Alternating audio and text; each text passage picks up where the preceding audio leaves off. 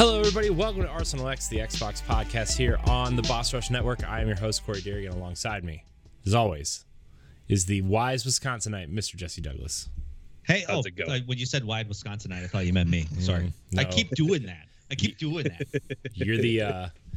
You're the motorcycle. Let's just say motorcycle. I'm the athletic one. Yeah, motorcycling footballer. Yeah, footballer. Yeah, Gotta football. make sure Stojkovic. Also joining us is that retro code Eddie V. Hello, everybody. Stoy, since you have the drink, every time Ed mentions Nintendo, you have to drink. I'm gonna have to get another beer for that, or like at least three more. You should have brought the whole 12-pack over. I really should have. That's the shade. Yes. How's everyone doing? Everybody have a good weekend? Yeah, I just started my vacation. So, some of us don't get vacations, Ed. What are your vacation plans? What do you got planned, Eddie? So today I went to Indiana. Went to go see my friend Larry. We went to Evo Chat and got some good food because I haven't been there in a while, in like 2.5 years. And like I'm pretty much cleaning, getting games and stuff done, and then testing some things out. And then Monday, I'm singing at the Jewish church for their New Year's celebration. So those are my plans. Nice. Very cool. Cool. Anybody else have a good weekend? I had I got my first yellow card as a soccer coach on Saturday. Nice. Yeah. You're not a real coach till you get a red card, though, Stoy. I know. Yeah, I'm not getting there. I haven't gotten there yet, but I've been coaching for about like 12 to 15 years now at this point. So, listen, referee made me mad. I had to say something very loudly to him. So, yeah. It wasn't anything crazy or anything wild. I didn't throw anything up in the air or do anything crazy, but It's all right. I watched a Browns player punch the opposing team's coach today, so that was cool. Ooh, sick. Yeah. Well, here's the thing. Player got tackled. Browns player stepped on player. Coach pushed Browns player. Browns player punched coach. Gets ejected.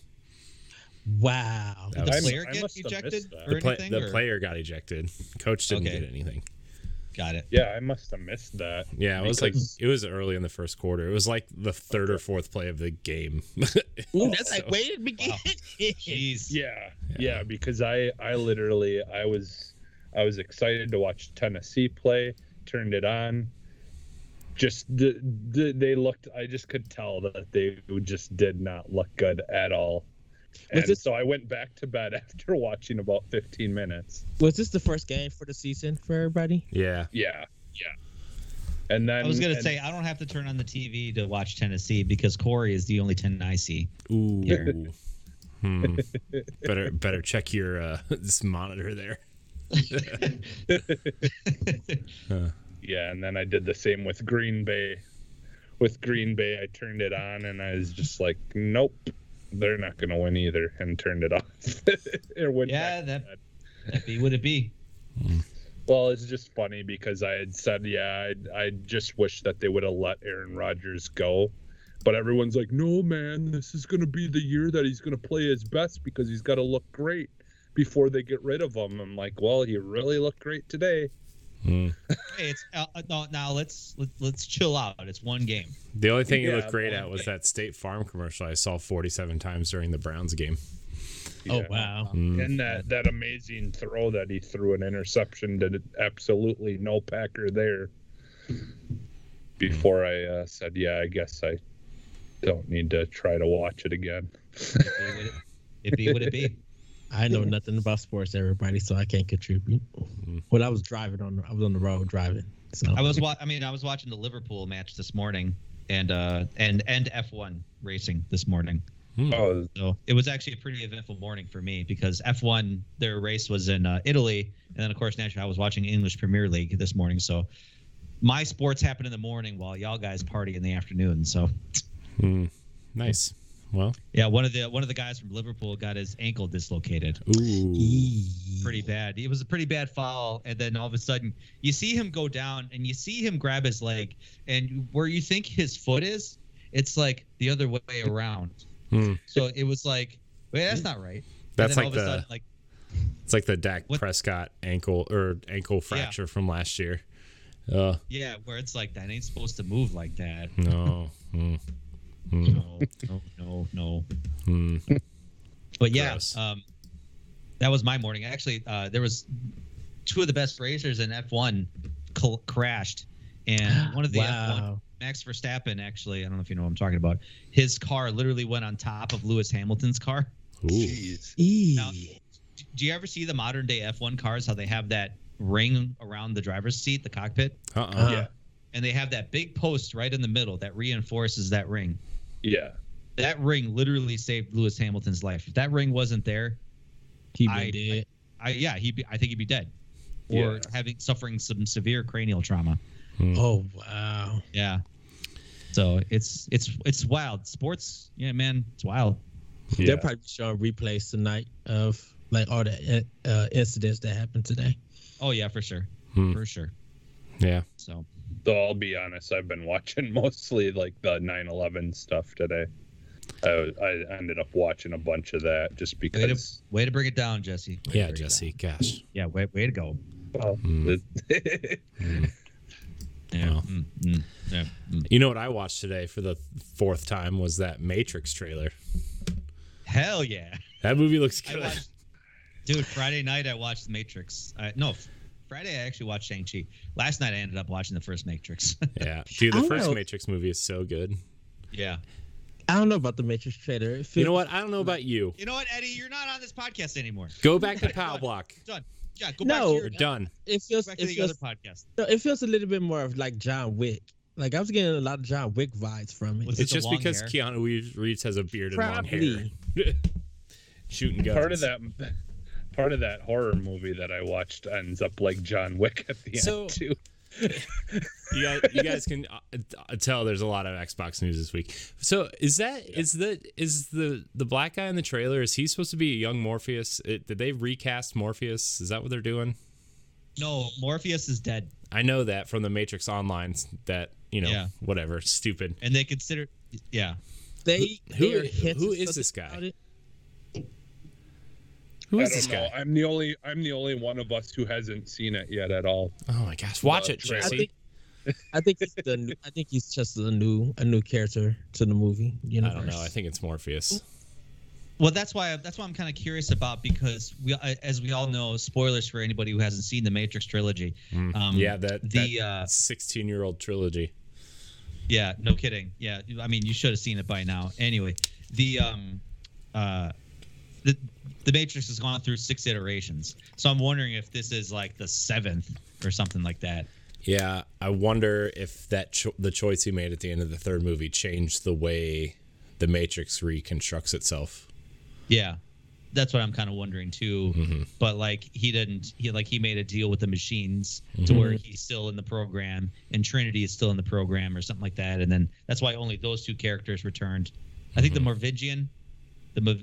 He's coming back, and I don't know. I thought I heard one more character was coming back too. Yeah. Are they planning to re-release the trilogy like 4K or anything? They already have. Is.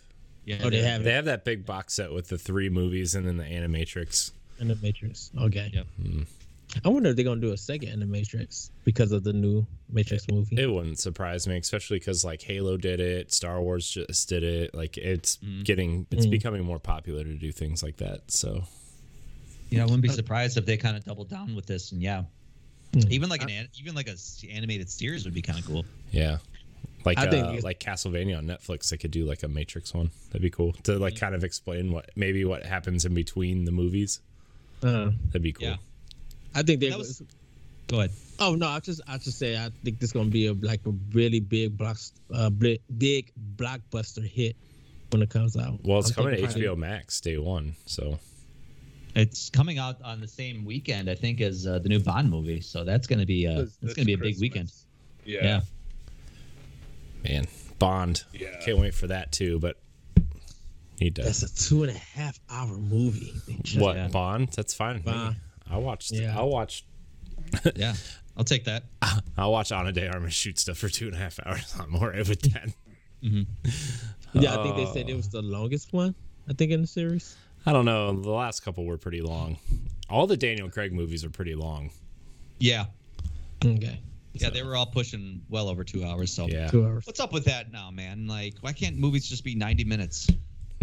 Remember those days? Got to make it worth the money, you know? Yeah, I guess. Well, and a lot of the times, like, if you give yourself only a little bit of time to make a good narrative movie, a lot of times you end up having to cut stuff out. Well, yeah, like that was the thing about director's cut movies back in the day. Yeah. You know? Like Yeah. you actually got to see like 20 minutes extra content that was cut from the movie, and most of it was garbage. Yeah. Well, Which the I latest have- director's cut was also over 4 hours long, which was that Justice League movie. Yeah, which was an amazing movie. What? Yeah. That movie, 4 hours. the movie was I so bad. absolutely loved it. Gosh, All right, I've Corey, Did you watch the 4-hour one? yes, Version? yes, the Snyder so cut. I fun. watched it. It took me 3 days. It just came out on Blu-ray. I don't know if I should get it or not, so I can watch it. I've still yet to see any of the Avenger movies because I just don't care. But Ed's- that movie actually interested me. So Ed's I don't know. anti subscription service. So That's what I was gonna say. Like you could just have HBO Max, but I mean I have it free because I have an AT&T cell phone plan, so I got Yeah. it free. I could do it free because some of the games that I brought for Xbox, they gave me like a trial subscription for HBO Max. well, I'll just go out and buy the movies because they'd be on sale for like $15 or $20. my wife's mom subscribes to HBO Max and my parents subscribe to Disney Plus, so I got them both for free. Bam. Sick, Sick, bro. sick. You know who's sick? My kids. So you know who's going to be sick tomorrow. Hell yeah. This guy. Speaking of sick, this is Kids are Arsenal just X. walking The disease factories. Jesus, because my kids started preschool last week. Yeah. So yeah, this is Arsenal X, the Xbox podcast here on the Boss Rush Network, where each and every week we come together with our friends from around the internet to talk about everything we love about Xbox, including news, rumors, Game Pass, and your questions. You can email the show at arsenalxpodcast@gmail.com or leave a comment on the latest video episode. If you're listening on iTunes, please leave us a 5-star review and a nice comment. That'd be nice too. I misread it and then I got stuck. So whoops. Remember, you can find all of our shows on bossrush.net and follow us on Twitter at Boss Rush Network. We're gonna jump in to what we've been playing. Ed, we're gonna go your way first. Anybody needs a snack break, you can go now because I'm sure this list is pretty long. Nope. Yeah, he's on vacation. Just Yeah. be aware of that. So I started up Gears 5 to see how it runs on Series X. Runs really good. Looks really good. Bought Tales of Arise. Ooh, tell me about Tales of Arise.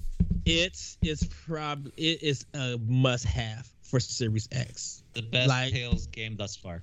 It's Ooh, that's high just praise. the music, the controls, the fighting. Like it actually feels like a Tales game. Like there's not too much technicality to it and everything. You literally could go in and just be able to like get through the fights and stuff. Like it's beautiful, like a mug. Like it makes Scarlet Nexus look bad. Wait. People say like a mug still? Ed does. Yeah. What decade is this? It's the 90s. Ed has always said that. Yeah. Really? This is the first time I'm hearing it. It's literally the first time I heard that phrase in 20 years, Ed. Oh, like a mug? Yeah. Like a mug. Yeah. Wow. Jeez, that brought me back to high school. Yeah, that's what we were saying today. Like you ugly like a mug. Like, man, wow. Yeah, Bringing up but- the feels, Ed. Yeah, I think it's going to be. I think it's a big nomination for at least JRPG Game of the Year for nominations. Just RPG. Just RPG. If I Ed. I mean, if from the way that people are taking it, they're really loving this game, and I can understand why. And it's really good. Like the demo that they gave just doesn't do it justice. Like it really is a fantastic game, and Playing it on Series X, like the loading time is so quick, the battles are quick. It feels so good to control and just play. And I'm like, this feels like Tales of Symphonia. This feels like an old school Tales game that I love. Right. Can I piggyback off you on this, because I played this at length too. Go ahead. You can keep talking and I can kind of piggyback. No, go ahead. Oh, I was gonna say, yeah, the a lot of the older Tales games had like kind of linear plane fighting system where it was kind of like on like one 2D plane or whatever, but 3D graphics. I like that this is like kind of like more open now, like kind of the more previous games. Yes. But the combat is a little bit more fast paced. You have like attack. You have like what they call them arts, where you can do like special sword attacks or just special attacks in general. But yeah, you have like a limitation on how many special attacks you can use, because now it's like those little diamonds that are above your health bar. I don't know if you know what I'm talking about, but yeah, those are your special attack abilities, and then they, there's a cooldown period and stuff. But the combat is super fun. Like, you can execute combos with your teammates, your squad mates. You can do juggle mechanics and stuff, which is really fun and satisfying. And some of the special moves, my God, they really dialed it down, especially when you get all these like, the first area you're in like a fire volcano level. So like you got all these like fire abilities. It's pretty cool. Yeah. I think the one thing that is weird to me is that the attack button is on the RB button. Thank you. I was just saying that earlier. It's because that's the popular thing now, is like Assassin's Creed did it. And well, actually Dark Souls did it first, but Assassin's Creed's did it. There's some other games that have been doing it too, where like your light attack is on the right bumper, your heavy attack's on the right trigger, and then, you have like a secondary attack on the left bumper and then like a shield on the left trigger. It's like this whole Dark Souls started this terrible thing. Yeah, it is kind of interesting. It is jarring, because a lot of times when I'm in combat and I'm kind of doing combos and stuff, I'm hitting the right trigger, and the right trigger is dodge. Yeah. So like I'm like, oh, I'm dodging. I guess there goes my combo. and because definitely when you do like you're hitting them and you're about to attack up, sometimes you'll miss them, because by the time you hit the RB to do your regular melee attack, the enemy falls and you miss your attack, because you got to spend time trying to do like push your finger on the RB button to hit it. Like it's a kind of weird control scheme, but I'm enjoying it. I'm definitely enjoying it. Once you get it, everything starts to click really well. And yeah, there's plenty of opportunities for combat, so it's easy to pick up, but almost like difficult to master kind of thing. Yeah. And last one that I'm playing, that I played and finished, was Lake. I think finished it. Yeah, I did. I finished it Monday. It's weird. It says that I spent 4 hours, but you probably in real time we would spend 8 hours in the game, depending what you all do. It's a little bit slow. And everything, but I'll have a review up later for Boss Rush if you guys want to read it. I can say I think people who are interested in this game should wait for a sale. It's a kind of not so much a walking simulator, where you are a character named Meredith Weiss, who take time off her busy job in the city and go to her old town where she's delivering mail while her mom and dad go on vacation in Florida. And then you meet different characters that you interact. You choose dialogues. You can romance one of them, one of the 3 characters, or you can romance nobody. It's literally up to you. Who'd you go for? Did you go for anybody? You went for the lumberjack, didn't you? I did. I actually did. Of course you would. Because it felt weird choosing. It didn't feel weird choosing the other characters. I won't like spoil it if people play it, but I think it kind of made sense picking the Lumberjack because of their relationship. I kind of like their dialogue choices, and that's how it kind of felt with that. It is a beautiful game. I will say it. When you're driving around the lake and you looking at the woods, it is beautiful. But does get to a point where it kind of looks a little. This is an indie game and stuff, and if they put a little work and detail in it, it would be fine. I did have a problem with it. It had a glitch where I just started the level and I was about to get into my mail carrier, and it warped me to the woods, which took me half an hour to walk back to my truck. Because I have the sound glitch where all of a sudden I don't have any engine noise. Mm-hmm. Oh, so wow. All I hear is that basically all I hear is the piping radio with that really just kind of not good folk rock music. Oh yeah, I that soundtrack is just bad. I mean, it's okay. I shouldn't say it's bad. It's just not to my taste. But man, does that stuff like that? This game gives me nightmares, Ed.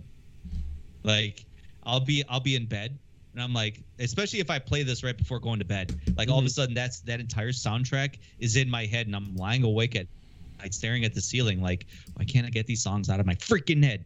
You know, it's like Nickelback, like it's stuck in your head and it doesn't leave.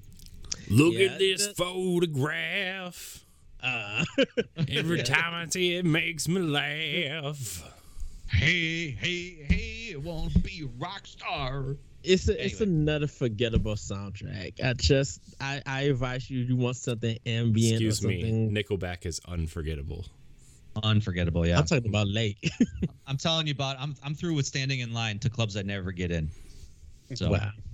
Yeah, but and then I'm just about to start this Dead Space trilogy on my vacation. Get through those 3 games, but that's pretty much all I've been playing. That and Hellblade. I'm about to work on. Nice. Stoy, are you playing anything other than Tales? What else are you playing? I ended up playing Lake 2. I didn't beat it. But I have the weird sound glitch where like you're driving around, and I think that's the only main glitch that I encountered. But the one thing that really stuck out with Lake with me was like you could really there are really a lot of choices in how you want to frame Meredith's character. Mm-hmm. Like you could be the type of person that's like kind of a bitch and like goes back to the town and just says, I'm just here on vacation and I'm just doing my thing. Your work continuously tries to call you while you're on vacation. So you could continually do work or completely blow them off depending on your conversation choices. And yeah, like kind of what Ed said, depending on, who you decide to romance, if you decide to romance anybody, kind of frames a little bit of like who you are. Are you the kind of like, light, easygoing person? Are you kind of more traditionalist type person? So the dialogue choices are pretty minimal. It's not like it's a conversation wheel that like, like Mass Effect or anything like that. Like it's there's my one mention of Mass Effect per podcast. So that I thought was really kind of a neat thing about it. Like I said, the game's graphics are all right. There's a lot of kind of weird glitches and just things, but I think it's a really good story. But if you'd have told me I'd be playing a game delivering mail in a small town, like I wouldn't have believed it. Mm-hmm. But I kind of like it. It's kind of quirky. Other than Tales, I ended up getting some significant time in Life is Strange: True Colors. Ooh, how's that?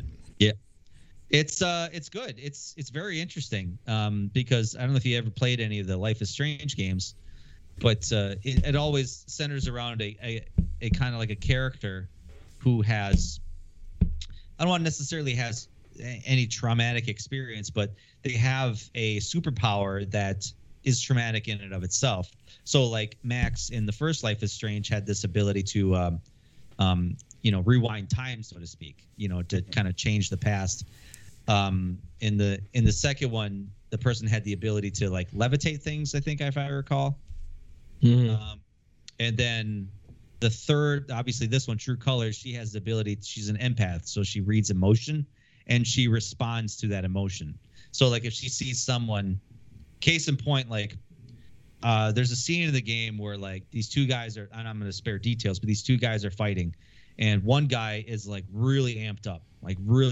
So your character Alex happens to be in the room at this time, and she read into that one character's really angry emotion, and that turned her violent, and she just beat this dude's ass, like just all of a sudden just became a completely different person. So that's how she responds to those emotions. And so like if someone has like really depressive emotions, that could kind of turn, really bad for her, where she all of a sudden becomes really depressed and oftentimes I think suicidal.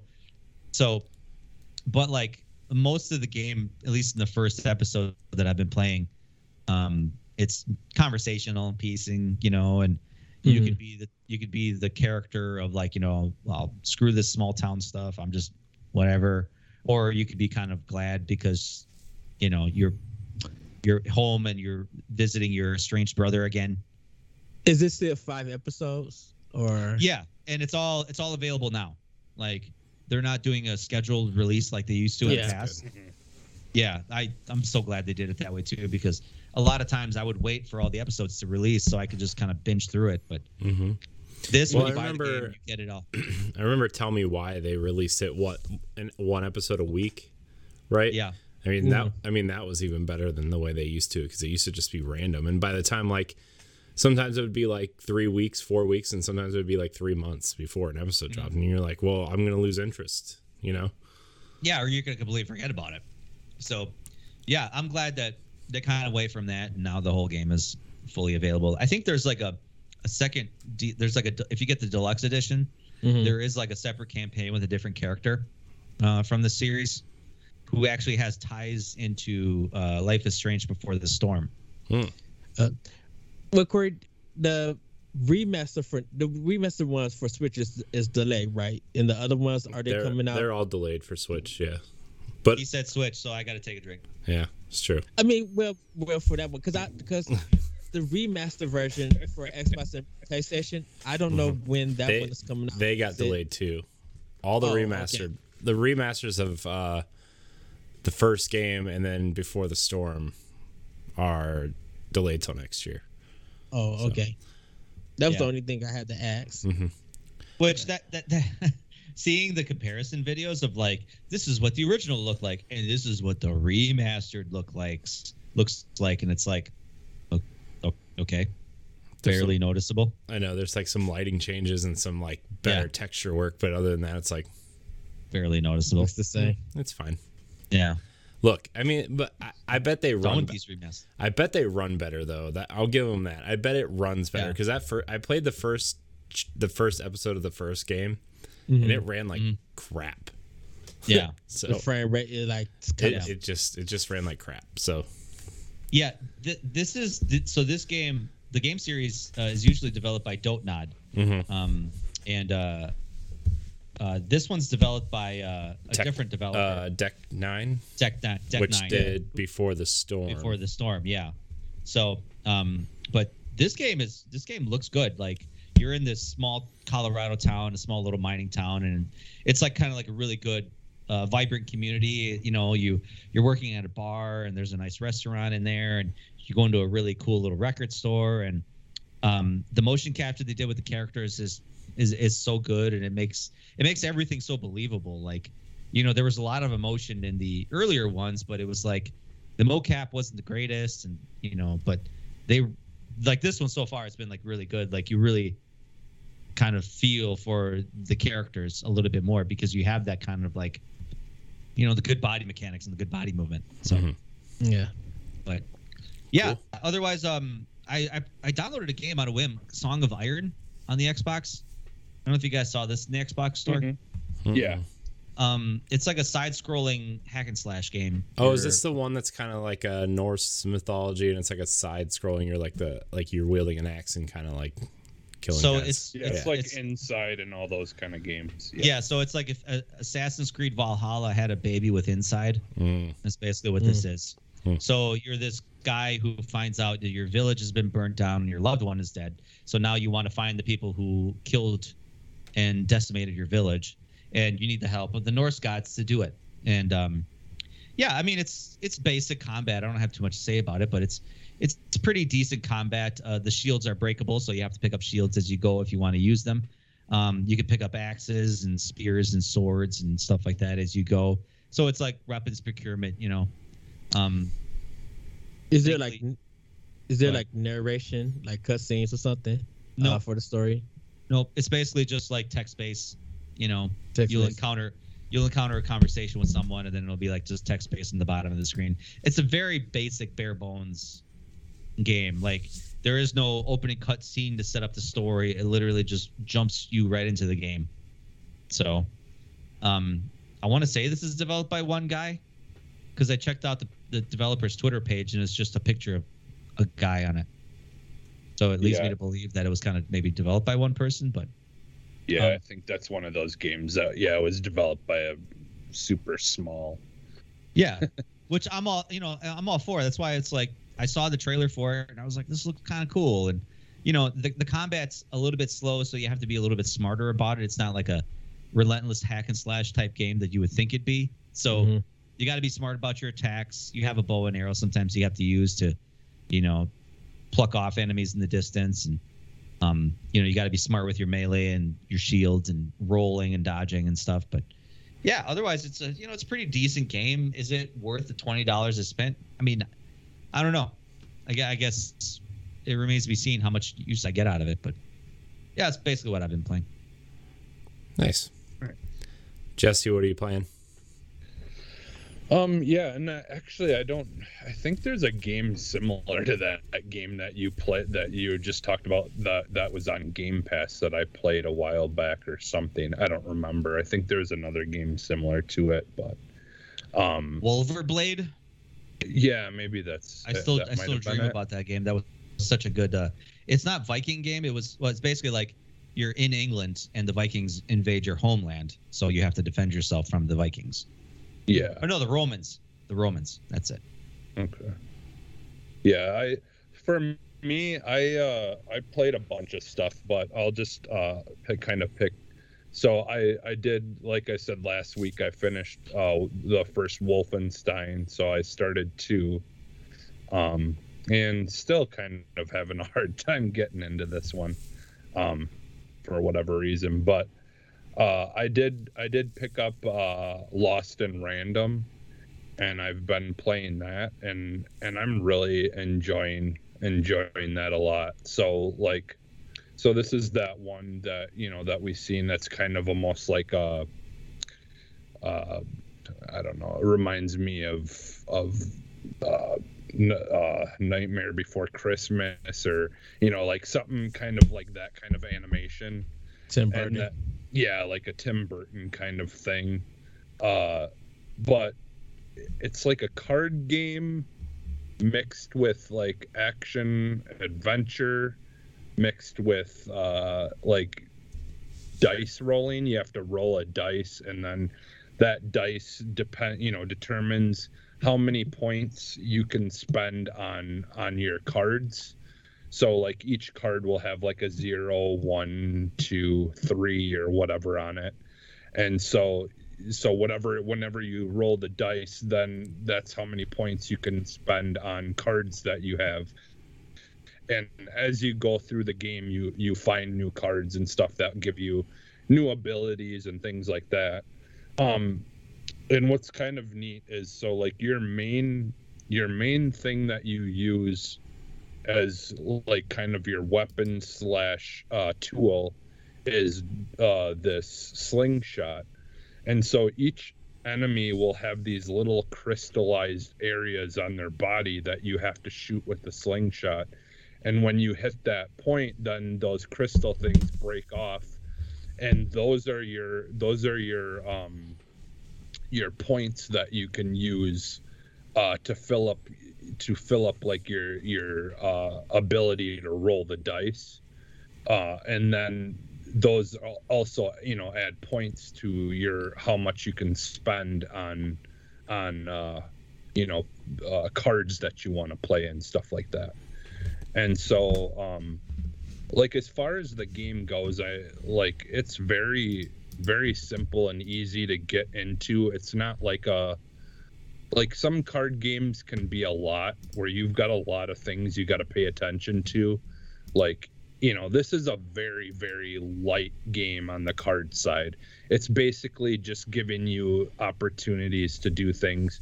Because like when you first pick the cards you want to play, like everything freezes, and then but your character can move and do whatever, and then you can spend that or use that attack wherever you want to before, and then once you attack something, then everything unfreezes.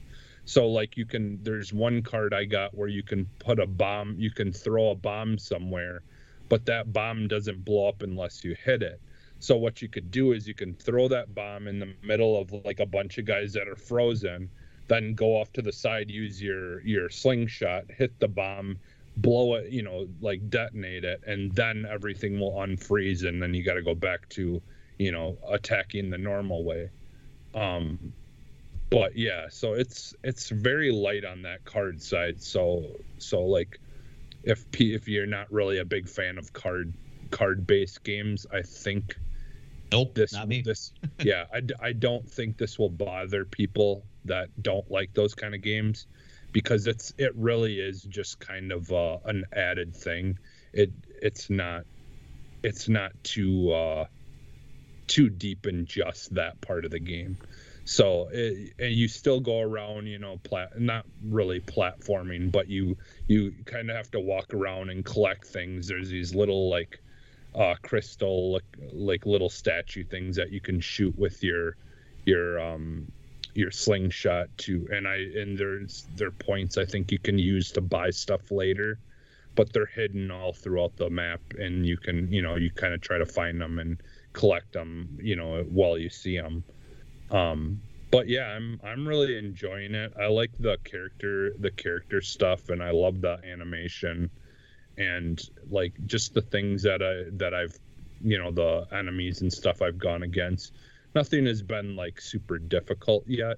It really is a lot like almost like a Zelda game where you're trying to get those shots off, and then kind of get in a position to be able to do your attacks and things like that. So you're, getting distance and then moving in on them, kind of like you do in Breath of the Wild, for certain enemies.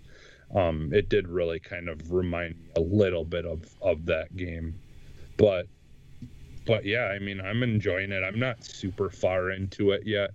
I've only gone against like the first, I think, kind of boss, which was fairly early on in the game. But yeah, it's been a lot of fun. And then I also downloaded the Artful Escape, and that's that game with the guitar shredding while you're like running around, the platforming and guitar playing with Carl Weathers, bro. Yeah, it's I like it.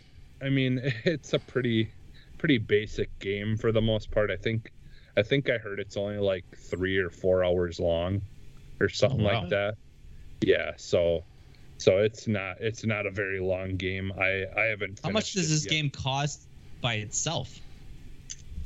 If it's that short, I honestly don't know, because it's in Game Pass. So right. So it's no big deal for you. Yeah. That's I don't remember. I'm guessing it can't be more than a $20 game.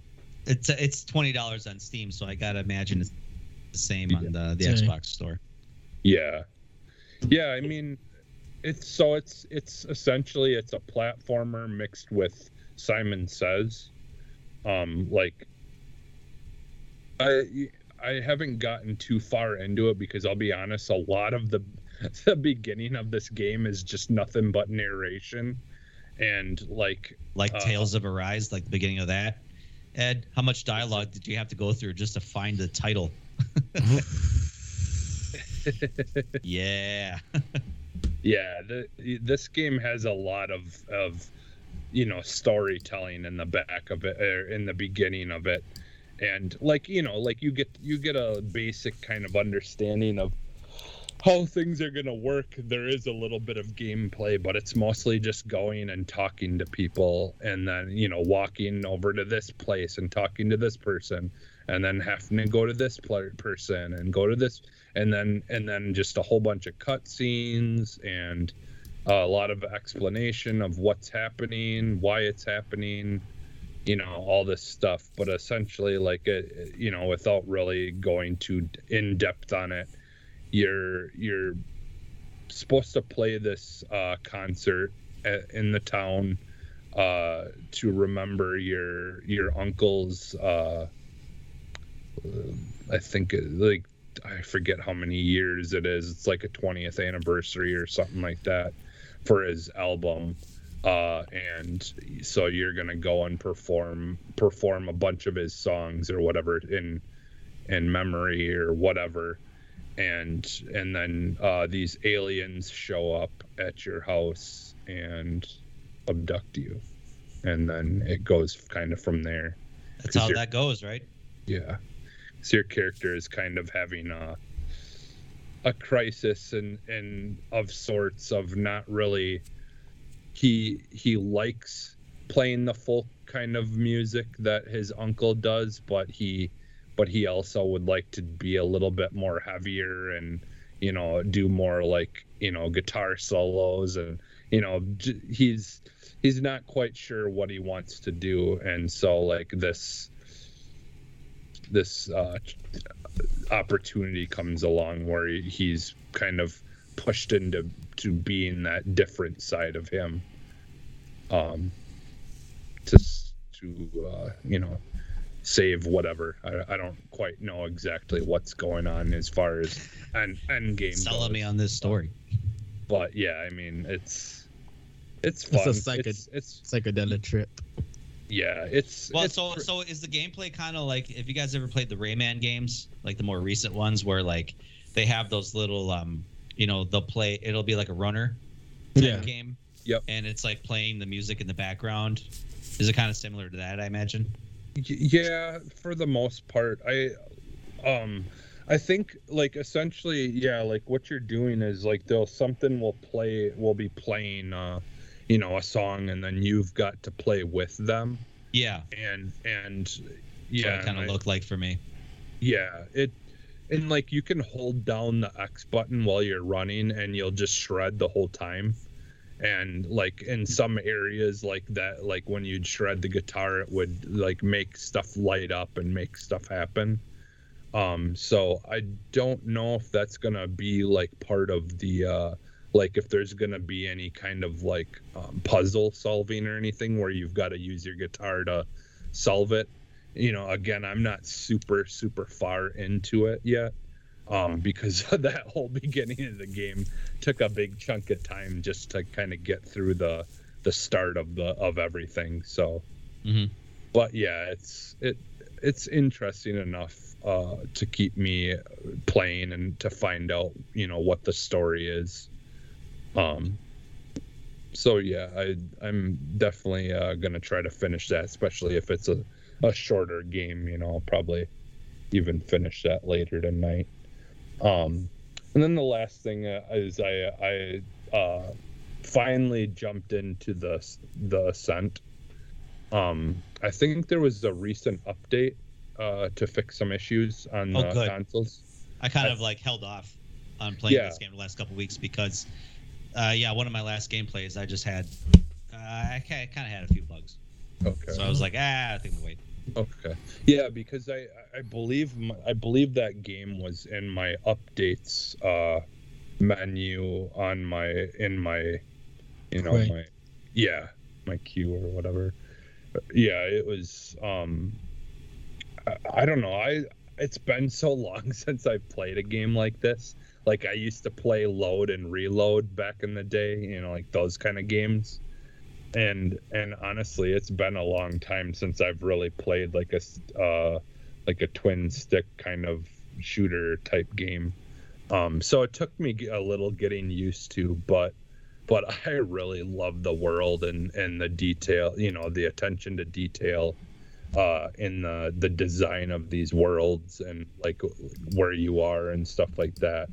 and it's funny because it's like it's from the little bit I've played of Cyberpunk, like I like the worlds a lot better in this game than I did in Cyberpunk from what I had experienced anyways.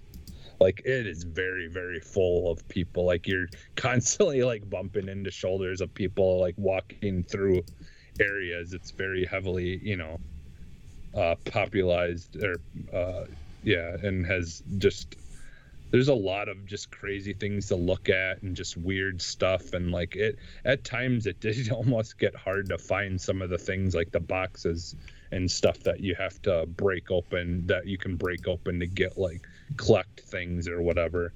Like it just it's a fun game though. Like I'm as well not too far into this one either, so but I just kind of wanted to try some of the newer stuff that I had heard people talk about, or like Lost in Random I think literally just came out this week, so but that's one I had been looking forward to since it got announced, so yeah, that's pretty much what I've been playing.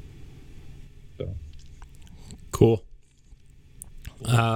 Well, for me, I haven't really been playing anything that interesting. It's mostly been the new season in Destiny and some Psychonauts 2. I'm not that much farther in Psychonauts than I was last week, so nothing really new to report. It's like that game's a game that I really want to like a lot, but I just, every time I play it, after about 45 minutes to an hour, I'm like, I think I'm good. I think I'm done for now. And then, it's not a game that I want to sit and play for a long time for some reason. And I don't know what it is. Like, I like the characters. I think it's charming. I think the art style is great. And the writing is really good. But, like, I don't know. It after, like, an hour, I'm just like, I'm good for now. So. What part are you at? I'm only, like, 3 or 4 hours in. I'm at towards the end of, like, the casino level, so it's like kind of like real like the first real level. Honestly, if you were like mainlining it, it's probably only about 2 hours in, but every time I go to a new place, I'm like searching every nook and cranny for the little collectibles and the kind of like the drawing kind of things that you collect. So and the cards, the site cards are cool collectibles too, so I'm just kind of like searching. So I mean, I know you have to like level up specific powers and get new powers to reach certain places to get the rest of it and go back to previous levels, but I try to get what I can while I'm there. So I'm a little further than you. I'll wait till you get to the point. Yeah. One thing I never asked, because I never played the first one. I mean, do you have to have an understanding of the first one to know what's going on in the second one? They actually do like at the very beginning when you start the game, they do here's what happened in the first game, because I think they know a lot of people didn't really play the first game. I mean, it was like 15 years since the first one. Yeah, there's actually like jokes in the game about how long it's been, but like for the players who played the first game, it's been like 15 years, but in terms of the game, it's only been about 3 days. Since the last game, so there's jokes and stuff in there like for that, but they do a really good recap of the first game, because I played the first game, I never beat it, so I did. It's so that's kind of all I've been playing. The new season in Destiny is, I'm just trying to like, I don't know, like I am ready for the next real expansion, because like when they drop a new season within the expansion, there's like a new story beat every week. And it's like they update the quest and you do like 3 to 5 steps of this quest, and then the rest of it won't unlock till the next week. And it's like, it's just like a grind. It's just the hamster wheel, it's just the RPG hamster wheel of like getting your pinnacles done and finding your enhancement prisms to masterwork gear and trying to find the right build for the season. And so that's kind of where I'm at there. So Nothing really new to report. I did try Trials this weekend though, and that was a neat experience, I'll say. So it's like the super competitive PvP mode. So for anybody out there that doesn't know. Yeah, not the motorcycle game. No. I wonder when the Witch Queen comes out, they're going to be another physical copy, like a deluxe version. It's not. They haven't done physical copies for Destiny since Forsaken, so. No, you're making me yawn, damn it. I know. It's been a. So they're just going to keep it digital. Yeah, it's all digital now. So, sorry, Ed. You're gonna have to buy something on the internet. Probably go to the dollar store and find like a physical copy of it. No, I still got my original physical. Like I did with all those add-on parts for what's that one spaceship game that had Starlink? Starlink. Starlink. Yeah. I went there. Man, those things are super cheap now. I know. Yeah, I went to the dollar store and just bought all the add-on pieces for your ships. Yeah, I was just wondering, because like the first Destiny, they had like the deluxe versions after their expansions came out. So I was wondering if they was going to do the same thing with the Witch Queen. Yeah, I was gonna say. I think what was the last one? The Forbidden King or something like that. Whatever it was, that was the last physical copy. Title. Yeah, I think so. Yeah. So. Because it came with everything up into season 2. Yeah, that sounds right. Because I think I remember seeing that on that iconic picture for that season on the front cover. What are you doing there, Jesse? What is that? What is I'm having my own personal Are you okay? Wow. Hit your lifeline button if you need help. all I know is that in there the Bungie store is selling these statues, these 12-inch statues of the characters, and they're starting to do more and more of them, and I'm like, I need them. I'm sitting at the one that supposedly comes out tomorrow. I'm like, 2, I get it. I don't know. I want it. I have the other 2, and now there's 2 more. It's that collectible thing in me, man. I gotta get them all now. I already own 2, so I should just get them all. I've had to squash that side of me. I've tried to squash that side of me for years now. I have bought some things here and there, but man, it used to be so bad. My friends got me into that hero click crap, buying all that crap, and I think I've only played it maybe twice. Yeah. I spent like hundreds of dollars on that shit. I have a bunch of statues behind me that I'm like, I probably don't need all these, especially because like I bought them and I'm like, I really like this game at this point in my life, and then I just haven't thought about that game in forever, and I'm like, somebody would like these. I could probably sell them, The Disney Infinity stuff. No, oh no, not those. No, come on, Ed. Use your brain. How long have you known me? Come on. Come on. Yeah, Stoy. The hero clicks was you'd get like a blind box that had a bunch of like Marvel characters in it, DC characters, any kind of like comic book characters, and they had a little dial on the bottom of them that would determine their rarity. Like there'd be different color rings on it, and you'd click the things over to choose your, like, whenever you'd get attacked, like you'd have to move the click 1 more or 2 more to show how much health you had left. And it was a whole tabletop like kind of game where you could play these characters against other ones, and there was a card that gave the information of where you'd start, and you basically would fight against like your friends, and have kind of, you pick your army of superheroes or whatever you wanted to use. It was one of those kind of games where you'd buy a box. Sounds expensive. Sounds it was really like expensive. I think it was like $8 for like a pack of three characters or something like that. So or more than that. All right, we're gonna move into news. There's not much news, but there are 2 really interesting stories, I think, especially this first one. I'm really interested in, and now seeing these images and seeing what kind of game it really is going to be, it has me way more interested in it. Images of the Xbox exclusive Redfall have appeared to appear to have an online leak. There was supposedly a tester has taken screenshots and has used this weird Twitter thread to post these screenshots.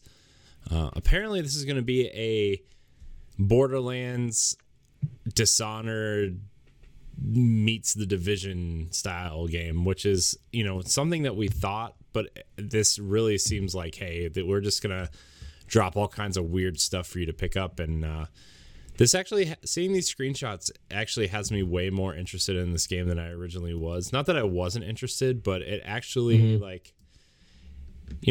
being a big Destiny fan, and I actually really liked what I played of The Division. Like, I feel like this is it actually had me more intrigued than before. I mean, I kind of agree with you there because the whole, I was expecting it to be kind of more Dishonored, but now that I see there's a little bit of weapons customization that's kind of reminiscent of Borderlands and The Division, I was like, okay, there's a little bit more depth to this than what And let's believe. And the screenshots looks like you can play either in first or third person, which is something I really like because I would actually like to play this game in third person for some reason. It feels like a game that I would really want to play in third person.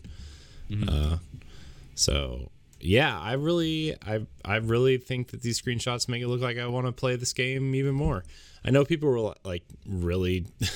It's these are pre-alpha screenshots. People were really upset about what this game looks like. I'm like, if you looked at Destiny, they're a year old. Yeah, if you looked at Destiny's or Halo's pre-alpha footage or screenshots and stuff, you would laugh. I was looking. Well, you remember what Borderlands looked like before they turned all cell shaded? It looked like a standard run of the mill Mad Max style game. It was uninspiring and just kind of boring. Yeah, I remember Game Informer did a cover story on Borderlands, and it was all that. Yeah. They didn't even have any of the cell shader stuff. Well, I remember that cover. Yeah. Well, that's that video that they showed of the gameplay of the remake of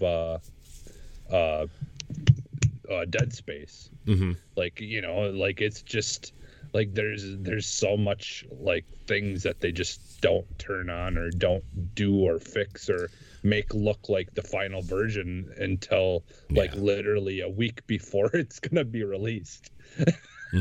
That's why gamers, you need to chill and wait and wait. I think it looks good though. For pre-alpha stuff, I think it looks good. I think a lot of it looks good. Right. The UI looks good. The UI looks good. Yeah. They don't look bad. It don't look bad. They don't have nothing generic about it. The lighting looks good, and I think a lot of people are going to be excited when they play it when it comes out. So it looks good to me.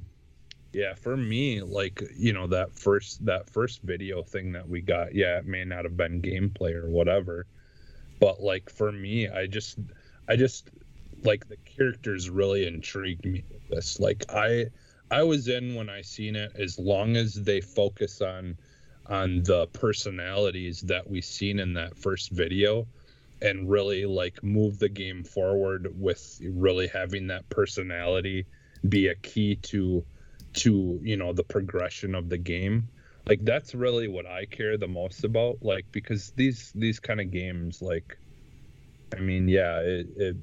it may not, the final game may not look perfect or, ultra realistic, but that's not, every game doesn't need to be like that.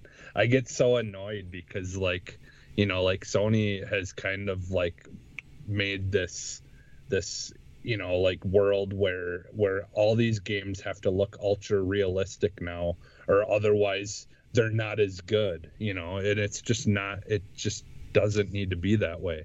I think this art style that they're going for is fitting it, because if you look at the announcement trailer, it is kind of goofy, not B-rated or anything go over the top, but it has a style and it has a feel to it. And just looking at this, I think it's going to be the way that people are going to be playing together, doing combos and working as a team and stuff.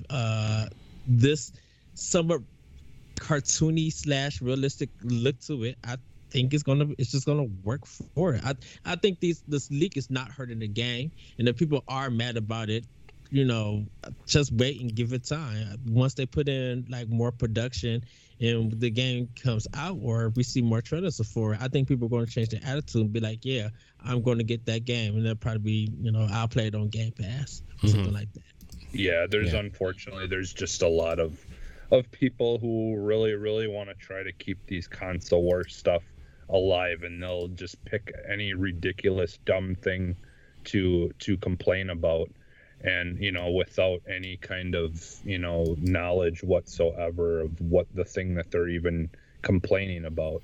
And let them get butthurt. That's their problem to deal with. Well, yeah, exactly. Like I've tried to just ignore that stuff for a while now, but yeah, it's just yeah, and like when I remember when we first seen this too, like it kind of reminded me a little bit of Saints Row, and it kind of has that feel to it, of that like goofiness, but like characters that are like really badass and you want to cheer for. So yeah, and it looks like this game is pretty deep in development, so I would imagine we'd probably see it next year. But yeah, I'm looking forward to it. Yeah, yeah. We should squat up and play some on a stream or something. Sounds like a team game. We should be playing. I call the guy with the hood and his big sniper rifle. Cool. Or the robot. If the robot's playable, I'm in. Stoy is a designated robot. Black chick. Yeah. My favorite is the black chick. I loved her in that first. I mean, it probably has like a pretty deep character customization option, though, right? I mean, I'm sure a game like this needs a customization.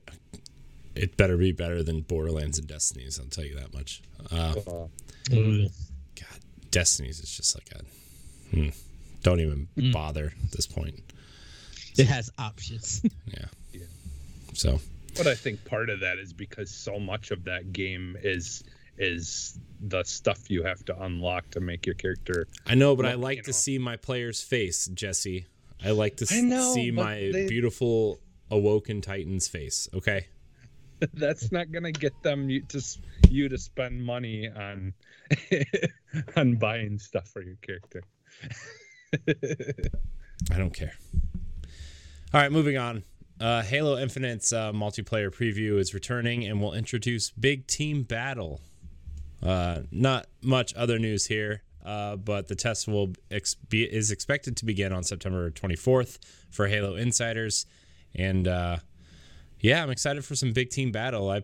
I did play the test flight the last time, and it was really fun. Like I was surprised at how much Halo 3 DNA was in that. Like it really felt like Halo 3. Oh, that's cool. Yeah, it felt like an evolution of Halo 3. It felt like, so if you're looking at the DNA of what happened after Halo 3, like you look at Reach and you look at obviously the way Destiny went, and then what happened with Halo 4, right? Like they all kind of felt different, right? Reach kind of had the sprint ability, but you had to have it it was like an armor mod or whatever they called them. And Halo 4 kind of went I don't want to say the Call of Duty direction, but it felt more like a modern first-person shooter and didn't really have that Halo feel. I liked Halo 4 a lot, personally, but... Can I ask you a question? No, I'm talking, Ed. Oh. What do you want? Aw, Ed. What do you want? Because that was... Halo 4 was developed by Retro. Nope. That's 343. I thought it was because Halo 4 had like a Metroid Prime feel. They hired some of the art team from Retro when they left Retro. It wasn't developed by Retro. Okay. So. No, yeah, definitely not. I think 4 was the first title that 343 Studios took over. Mm-hmm. Yeah. Right. Yeah. Well, I guess it was Saber that did the Combat Evolved Anniversary Edition, but yeah, it was. Halo 4 was like the first full release from 343. Yeah, that was it. Okay.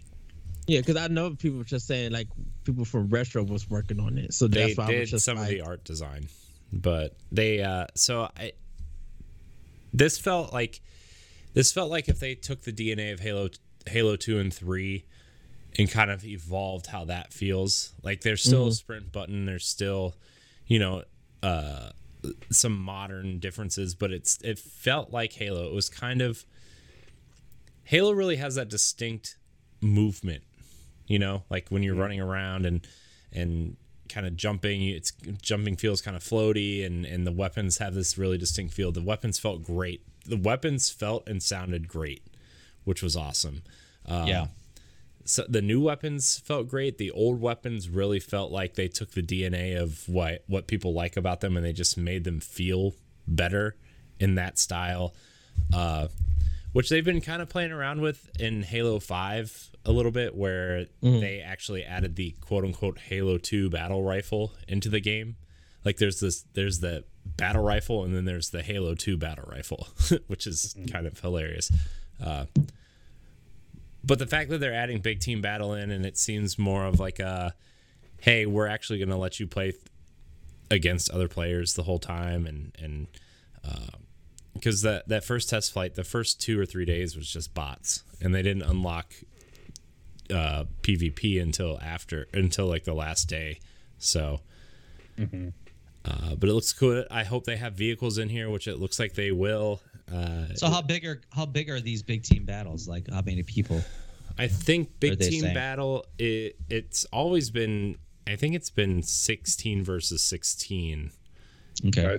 I think this time around it's way bigger, isn't it? Is it? That's what I'm wondering. That's what I'm wondering if, you know, the whole rumor like months ago about there being like a battle royale game or a battle royale mode in this. I wonder if this is kind of their answer. Like if they're going to be making these like teams bigger, like we're talking like MAG. MAG. Yeah. I don't. 100 player. Yeah, that was. Yeah, I don't know. It doesn't say in this article.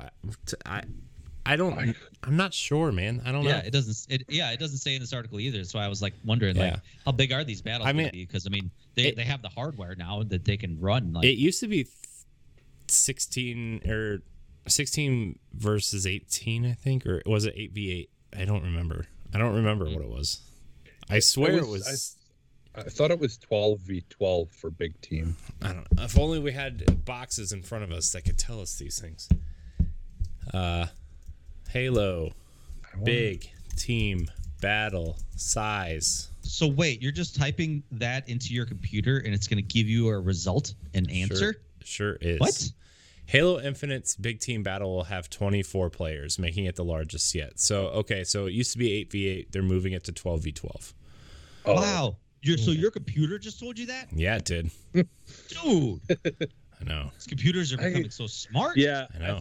I think there's just been so much talk about like other games multiplayers going up in numbers. So I think because isn't Battlefield 64v64 or something at this point? I think so. Yeah, something insane like that. Which I mean, that's a lot. Halo Infinite and Battlefield right now are the two games I'm probably looking most forward to this year.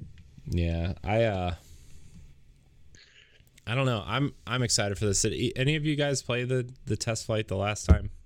No, I did not. I signed up for that too late, or I didn't even sign up for it. I just I'm not part of it. Well, and even if I could have, would have been available for it, I ended up being gone that weekend, so I wasn't even around my Xbox anyway. So I was out of luck basically. Oh, okay. Well, I had fun.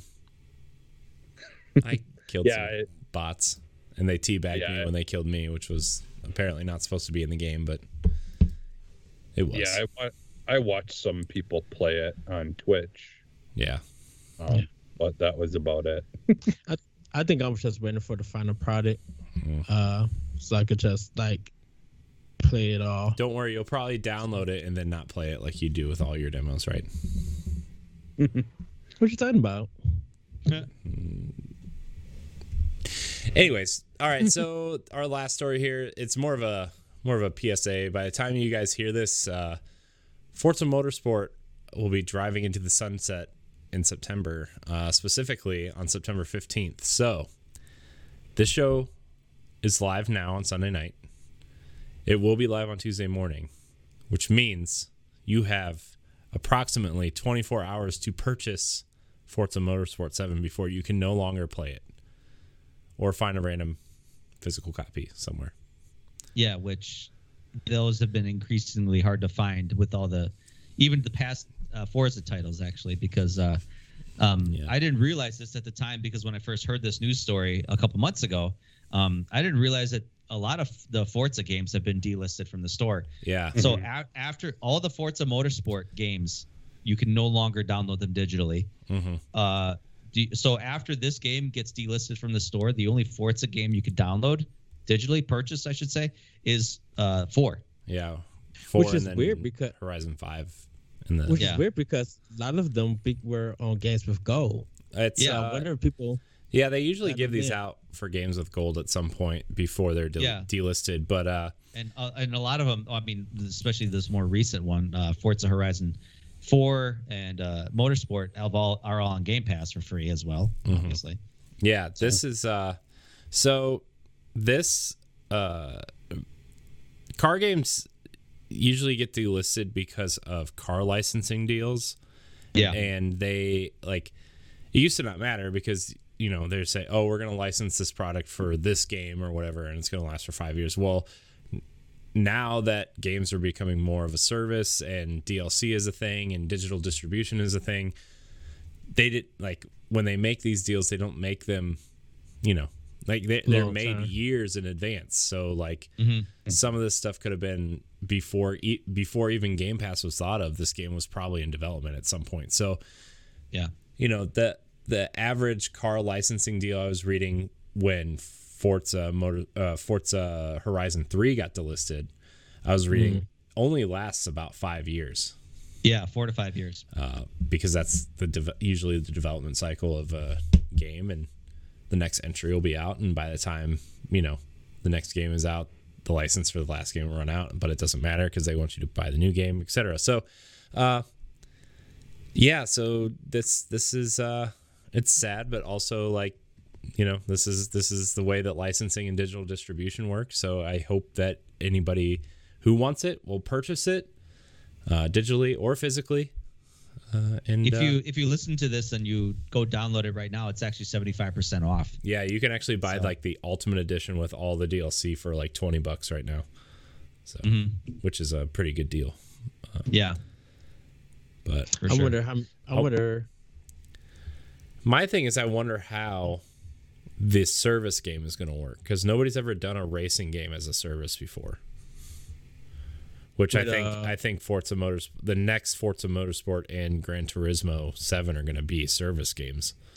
So I wonder how the licensing is going to work for that. I really don't think it can be. I mean we're talking you would have to peg that game to be the game to have for years and years. Well, that's their plan, though, right? Well, that's all speculation at this point, but from what I understand of it, but the licensing on that would be just terrible. You would have to reissue a new or reapply for a new license every 4 or 5 years for a game that you hope to last for 8 years. I don't know. They would almost have to hey, we're gonna license this car for this season pass or whatever, and then once that season pass expires, you can't get that car anymore. But if you unlock the car, how does that, you know what I mean? How do you? Yeah, similar to what you do in Fortnite right now. I mean, yeah, you buy those products, and then they that stuff only exists for so long because they kind of lose the rights to it, and then they have to re-up it if they want to re-release those characters again. I wonder if Microsoft is going to talk about that business plan. I mean, they're gonna have to, right? I mean, in some, maybe not on a stage somewhere, but in an interview or something, when they're doing the marketing cycle for this game, they're gonna have to talk about how the cars are licensed in this game, because if they're really planning on their games being service games moving forward, we're already seeing that with Halo Infinite with their season passes. We're seeing it with probably Redfall, I mean, a lot of their games are going to move this way, it seems like. So State of Decay, I'm sure, is going to be at some point this type of game. So they're going to have to explain licensing stuff at some point. That's why I don't think licensing, if they want the next Forza to be games as a service, I think it would be impossible and hugely expensive. Yeah. So I think so. But that's also a cost Microsoft can probably eat just to make sure this game is something that they want it to be, you know? I mean, not that they want to eat some sort of big chunk of money on every game, but like if you have that Game Pass revenue coming in, if the people are buying the season passes or the battle passes or car passes or whatever, like that's gonna be the revenue stream for them eating this cost up front, you know. That's why I wonder if they're gonna sell like just a $70 edition that gives you most of the stuff instead of going a la carte. Well, I mean, it's going to be like Halo Infinite. You buy if you buy it physically or you buy the game digitally, you get the first season pass with the game, right? So, right. Yeah, I mean, that's where, like I said, the Motorsport series is a simulation racing game. Mm-hmm. It's definitely, compared to Horizon, it's the least popular one, even though it's the longest running one. If they were to do, I would see them doing this games as a service thing with Horizon 5 or 6, I should say, because the Horizon series appeals more to a broader audience. But with the Motorsport series, I don't know. I just really don't think it could work. I don't think it would be financially feasible. I would totally agree with you, Stoy, if they wouldn't have removed the number from the title of the next game. Right. Yeah. That's why all this is in question. That's true. Yeah. So it's easier for them to add to the like the regular one. Just say, hey, we're adding this racetrack and these cars, whereas the Horizon ones are more based in like an actual place in the world, like, you know, like everything is set around this country, you know, like, whereas with the other one, it's just about the tracks and the places you're playing for the most part. So I think that's why it's easier to do it for that. Horizon is more forgiving and arcadey, so I think that's why more people lean to it. I would love to see the player base, and I think that player base is going to tell how they go about their business with Motorsport, because I don't know how big it is with Forza. Gran Turismo I can't really speak on because that has some ups and downs on PlayStation. But I would love to see how the numbers come out when Microsoft reported on it. Be like, we got like 3.5 million players playing this game. And I think that's probably going to tell how they're going to go about their business and their season passes and stuff. Because I'm like, did you charge a season with tracks and cars, or is it going to be where they do sell a season with certain tracks and certain cars, but if you want the big Toyota expensive deluxe cars, you got to buy this kind of DLC for all of that? And how many cars are going to come along with it? I could see them doing a battle pass style thing, honestly, where get that battle pass stuff out of my Forza. I hate all this talk. All right, give me a standard we're gonna Motorsport game. We're gonna end the talk. Just a PSA: if you don't buy it before September 15th, you are can't get it anymore unless you find it at a local game store. So that's why you buy physical.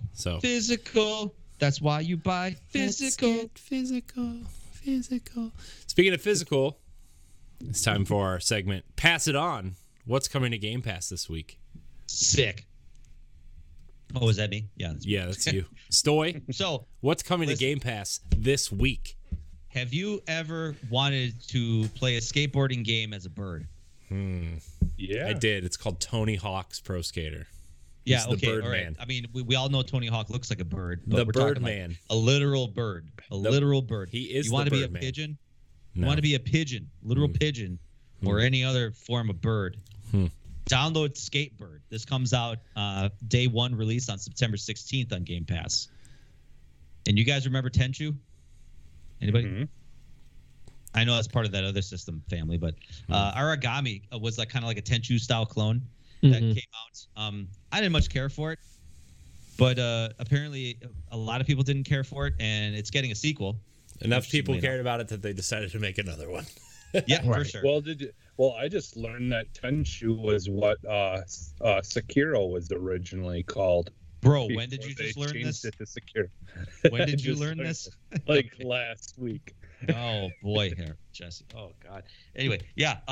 So that's why there's so many similarities to Tenchu and Sekiro. Anyway, Origami 2. That's the sequel.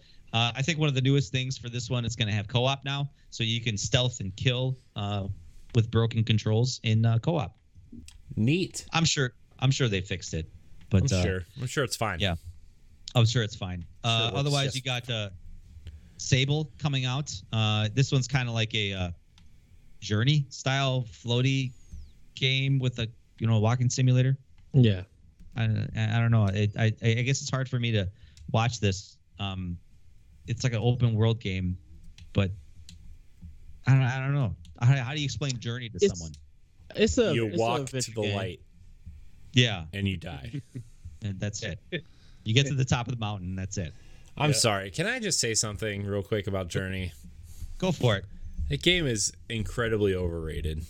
I totally agree with you. That game did absolutely nothing for me.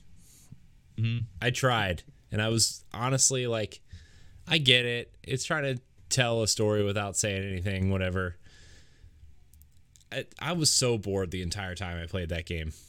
Yeah, I mean, I didn't get as emotionally attached as what people said. Oh, it's so beautiful. It's so heart-wrenching, and just the underlying themes of the game. I'm like, it's fucking. To be fair, I also played that game like 5 or 6 years after it originally came out, and then because it was free on PlayStation 4, and I was like, okay, I guess I'll try it since it's free, and then I don't think I don't think it would have mattered. I think you probably would have had the same feelings. It looks good in motion. That's all I can say about it. To be fair, I have a lot of quote unquote hot takes about video games that people love. So whatever. Give me one more. Give me one more. Oh, God, I think BioShock is overrated. I don't like BioShock at all. Okay. Well, I didn't much care for BioShock Infinite's ending. I thought it was a stupid ending. I hate that last fight. I'm kind of with you on that one. Lemniscate. Apparently, this game has been delayed after delay after delay, but we're finally going to see it on Game Pass the 28th. Well, Sable is coming out on 23rd. Origami 2 is coming out on 17th. But Lemniscate you got coming out on the 28th, and apparently this is a turn-based first-person sci-fi shooter. Yeah. Neat. I don't know, but we'll see. September 30th, you're going to get Astria Ascending as well. This is also a turn-based, but this is a JRPG. So this is kind of like a ode to the classics, the old PlayStation 1 era Final Fantasy RPGs. So yeah, neat. This one's coming out on the 30th as well. So beautiful art style. Yeah, for sure. Yeah, I love tactic games. So. Yeah. This kind of reminds me, like the art style kind of reminds me a little bit of like the Vanillaware style gameplay. Like Odin Sphere and Miramasa, the Demon Blade and stuff. So what was the other one? Demon's Souls? Demon's Crown. No. Demon's Crown. That's something. Dragon's Crown. Yeah, it's all the same. It's fine. Yep. So it's fine.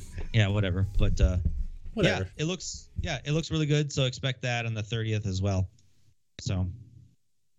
Yeah, that's kind of what's coming out in the second half of the first half of the month of September was bigger, but like this is kind of what's coming out at the end of the month. That's all that's been confirmed. So, neat. Definitely lots of stuff to play. Dude, Game Pass is it's just so nice to have. It's I'll be honest. I honestly think this is my favorite console release. Out of all the Xboxes that I've got, because like Game Pass has made a difference. Yeah, they're not every single game that's come out has been these massive AAA games, but so many of the indie games have really, really been exciting me, getting me excited and giving me something that I legit am enjoying playing. So I don't know, man. Just the way they're doing things with indie games, and especially bringing a lot of that stuff day one to Game Pass, it's just been an awesome year in my opinion. Very cool. Yeah. All right, we're gonna move into our topic of the week. So there's been a lot of for people that maybe don't follow PlayStation as much, their big PlayStation showcase was this week, and they showed off a lot of really cool first party games. And a lot of people were kind of concerned about PlayStation's first party output, considering these consoles have been out for almost a year at this point. Yeah. And there's been very little exclusives on both platforms, to be quite fair, and most of them are cross gen. And the topic again that's been coming up has been Xbox has no games, and I'm kind of tired of hearing about Xbox not having any games, but I kind of want to go over what the first party has announced for Xbox, especially after PlayStation showed off God of War Ragnarok, which looks really cool. Horizon is coming in February. Spider-Man and Wolverine look really cool. They've got a lot of cool things coming, granted in the far-flung future, right? I mean, a lot of the games that they showed aren't coming out really anytime soon, but they've got stuff coming, and I just want to take this time to remind people that own Xbox and have Xbox and are invested in the Xbox ecosystem that, yes, Xbox actually has a ton of stuff announced and coming. So, first of all, I want to know what you guys think of this thing that people just keep saying that Xbox has no games, because Xbox has actually delivered more first-party titles than PlayStation has this gen so far. Oh, absolutely agree. I mean, when you look at the list, like, granted, it may not be the big AAA blockbusters that, Sony's trying to put behind. I think just in sheer quantity, Microsoft is paving the way, and it's got something for everybody. It's got its RPGs, it's got its shooters, it's got its racing titles, it's got its strategy games, it's got the walking simulators, it's got everything, something for everybody. Mm-hmm. Granted, maybe you may have to kind of do some searching and discover what's around there, but that's what Game Pass is for. A lot of these first-party games, if not all the I think all the first-party games are out there for Game Pass right away. Mm-hmm. So the world's your oyster in that sense. Mm-hmm. So I think people feel that when it comes to PlayStation, you got Returnal that came out, you got Ratchet and Clank. This year, Microsoft had the Medium and Psychonauts 2. We still got Halo Infinite and Forza 5 coming out. I think a lot of people feel like with Microsoft, because a lot of stuff is coming out in 2022, people feel like Sony got the jump for them because of those games that came out. There's no really, I'm not saying there's no must-haves for Xbox, but because of E3, with everything being out of 22, people feel like Xbox, you have 2 years to have stuff out and you don't got nothing. And they feel like when seeing what PlayStation is doing, certain gamers will feel like PlayStation is leading because they had 3 games or something come out. And I think some gamers just don't give Microsoft the credit what they're doing. Like, even though they got a lot of stuff coming out in 2022, there's a lot of stuff to play. Like you guys mentioned on Game Pass, there's a lot of stuff to go back that has been enhanced for people to play and recognize. So it's not like Microsoft isn't doing anything. And even if they weren't doing as much that people wanted them to do, they're gearing up for a bigger year. Mm-hmm. And with them gearing up with a bigger year, look, Sony, everybody could root for Sony all they want, but if you don't got no systems that people could buy, your list of games don't mean nothing. Microsoft over the summer have been putting systems out, getting people ready for the games that's coming. Well, and so, Eddie, you're scaring me, man. You're really angry, man. Well, because I think that the thing about it is people forget E3 and forget that all the hot titles that's coming from Xbox. Microsoft is gearing up for a bigger year. Yes, they may not release anything, but look, if games are still getting done by some other company games, it don't matter what you release. It don't matter what you come out with. I feel like Microsoft, you got Bethesda, and they're gearing up for a strong 2022. Microsoft got stuff in. Microsoft has learned from Nintendo. We're not going to show you nothing something, we're shutting our mouths when we feel like we're ready to do it. But that's the lesson. That's the lesson that they took. They're not saying nothing until they're ready. They learned with Halo Infinite how people responded to that. So they're learning to be like, we need to show stuff ready when we feel like it's ready. And when it rolls out, then what they're going to say about it. You can't say that Microsoft don't have no games when we got stuff ready to go out. Well, how many exclusives do you think PlayStation has coming out? I mean, that's why do you think they're pushing so hard for Deathloop? Yeah. Every PlayStation showcase this past year, there's always been a 10-minute trailer for Deathloop. Yeah, and I don't think anything between us, I could give a shit about Deathloop. I mean, I just don't like the roguelike elements of it. So it's like it's like that, you know, that Mean Girls meme where it's like you're trying to make it something like Deathloop is going to happen. It's not going to happen. You know, not for me at least. I don't think it's going to be their big exclusive title that they're going to expect this year. But you know, yeah, I mean, we're talking like there's some exclusive title coming out for Microsoft every month for the rest of the year. You know, so yeah. Part of the thing is like more than ever right now. Jesse, I knew you were going to say Death Stranding is a big exclusive for PlayStation this year, but you're wrong. That's a PlayStation 4 title. That doesn't count.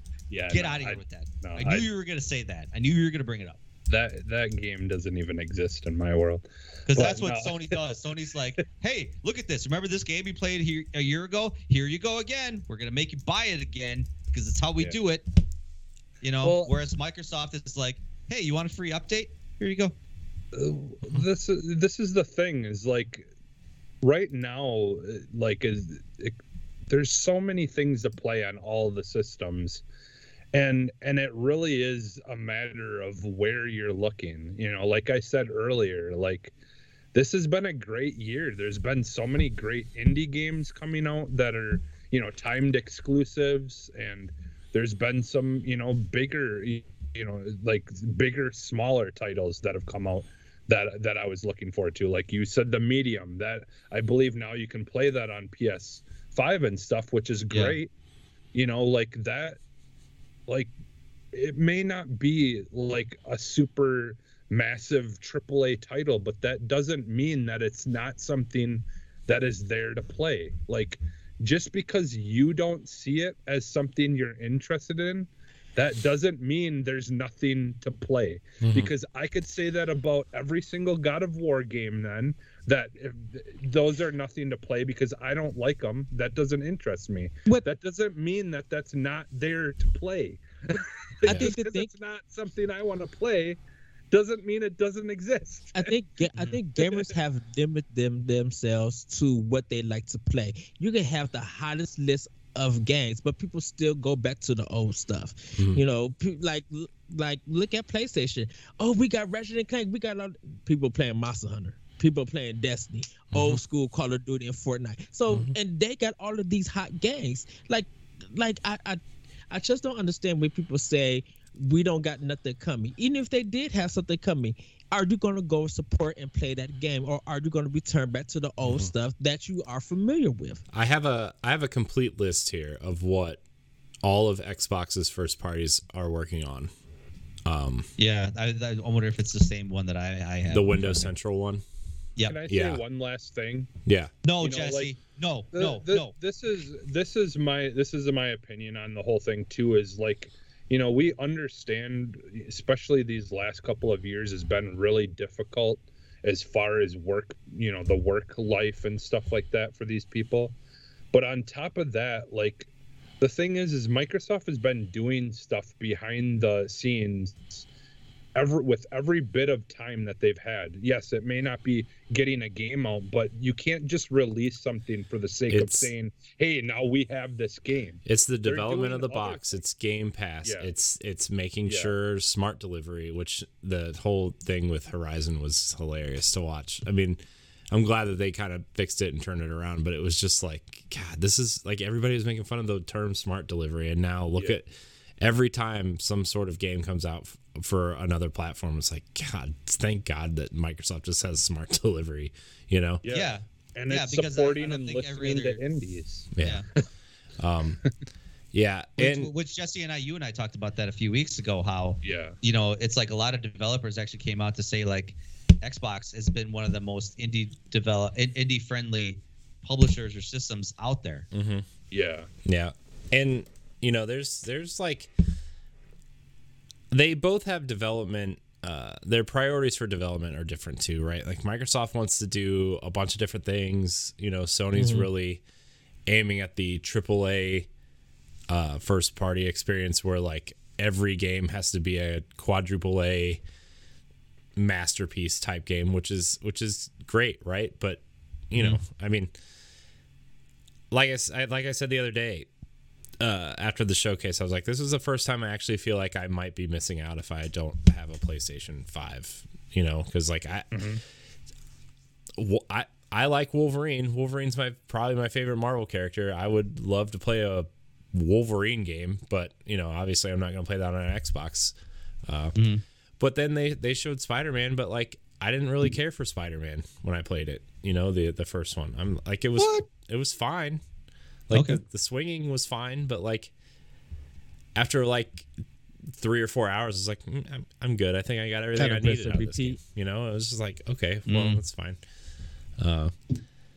Horizon was great. I think Horizon is probably my favorite of their first party output in recent years. So, but here's what Microsoft has going for it in the coming years, I guess you would say. Obviously, 343, Halo Infinite, Compulsion Games. They did their Series X update for We Happy Few, and now they're working on an unannounced project. Double Fine just put out Psychonauts 2, so we'll see their next project probably, I would say sooner than later. They usually put out projects pretty quickly because they're usually smaller, and I'm sure they've staffed up quite a bit with a Microsoft budget. So, In Exile is working on an unannounced RPG using Unreal 5. I know that's been a big story going around, is that a lot of these teams are using Unreal 5, and it's going to take them some time to figure it out. But and then they did that. They just put out that big Wasteland 3 expansion, the Steel Town one. So Ninja Theory is working on Project Mara and Hellblade 2, two really fascinating smaller projects, I would say. Although the rumor is Hellblade is going to be a pretty big budget $70 game at this point now. I was going to say, I think that one's a bigger one, but that other one's going to be a smaller. Yeah. I wouldn't be surprised. Yeah.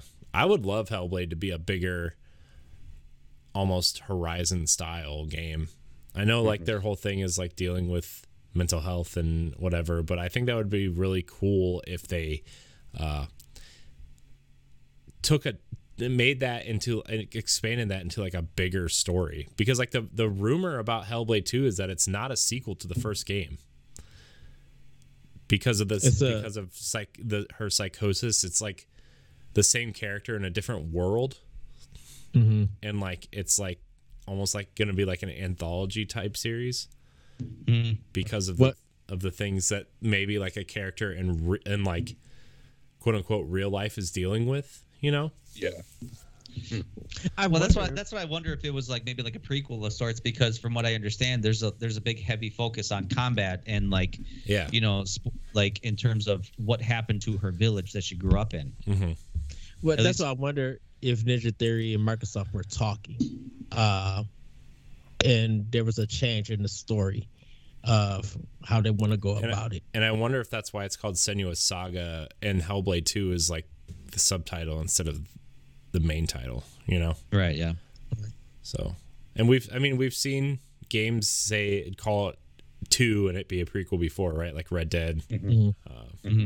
Quite a few games actually. So let's see, where am I? Obsidian's working on Grounded, Avowed, and Outer Worlds 2. So we're getting a lot of output from them in the next few years. Playground's working on Horizon 5 and Fable. The Coalition's working on, I think they're working on a project before Gear 6. I think they've said as much at this point.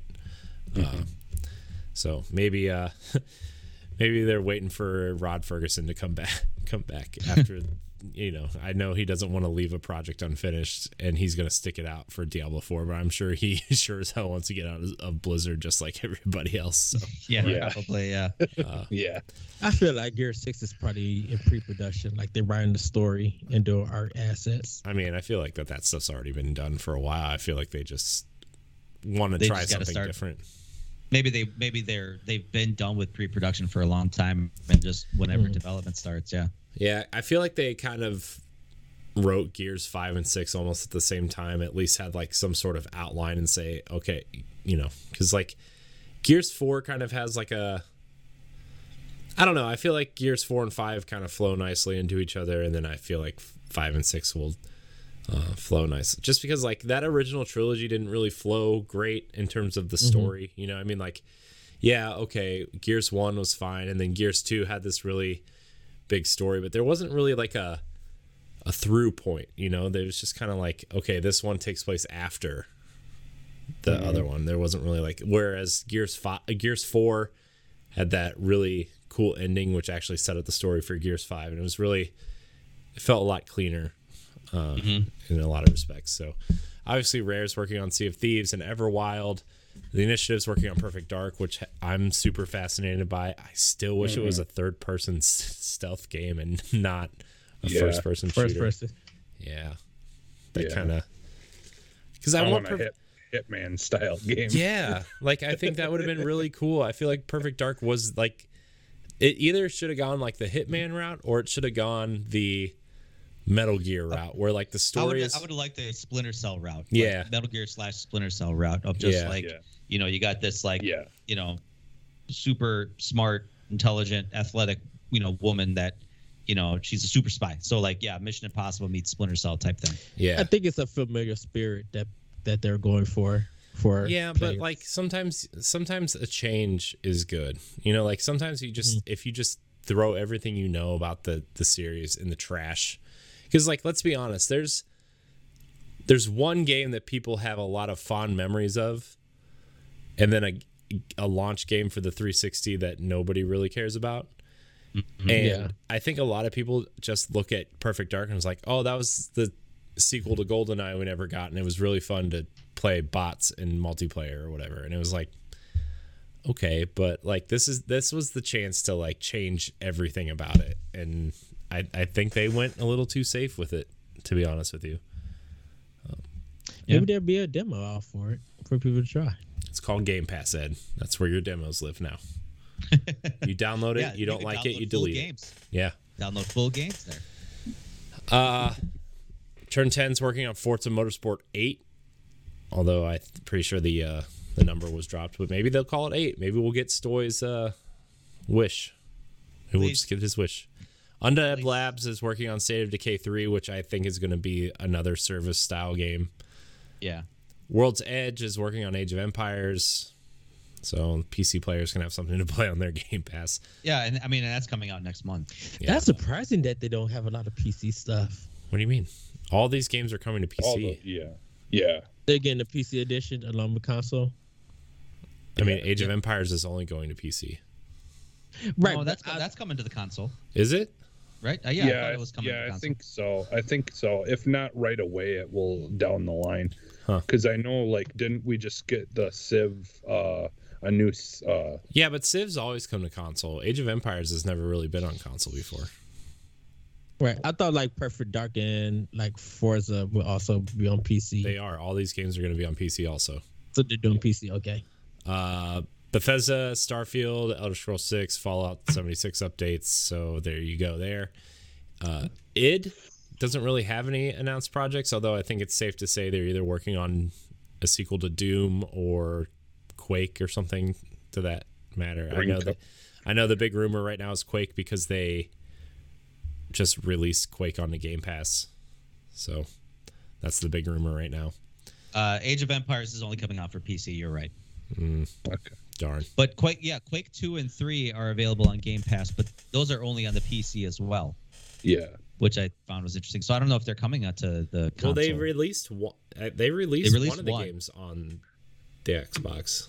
Yeah, they released one. Yeah. But that one was like a remaster. And then 2 and 3 are just kind of ports, so to speak. Yeah, Or and the those are Commander just on the King. PC. Was that the ones that came out like 2 weeks ago? I think. Yeah, they came out to the game. Yeah, 2 weeks ago. Arcane is working on Deathloop and Redfall, which Xbox players will probably get Redfall first, I'm assuming, because Deathloop next year late. Yeah, Deathloop is a year exclusive on PlayStation. Tango Gameworks is working on Ghostwire Tokyo, which is also a year exclusive on PlayStation. And I'm sure The Evil Within is somewhere. So, but Machine Games, I think, is the most interesting out of all this, for me at least. Third Wolfenstein game and Indiana Jones, which, let me tell you, if Indiana Jones is like an Uncharted Tomb Raider style game, I will just, oh my gosh, I'll just shit my pants. I'll be so excited. Yeah. Because that's like the one thing that's like the one genre that Xbox is missing that PlayStation only has, is the third person over the shoulder action game, which I love, right? Like, I love Tomb Raider. I would just like more of that on Xbox. So, and then that's the thing, is I wish we were getting more Tomb Raider. I know.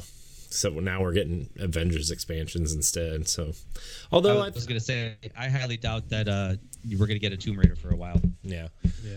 Although Guardians of the Galaxy looks all right. It looks okay. It looks really good. What are you talking about? It's got a Russian dog. It's got a dog that's speaking in a Russian accent. Yeah, Corey. that's from what, the Inhumans? Corey, I don't know. Corey. What? Russian speaking dog. He's speaking in a Russian accent.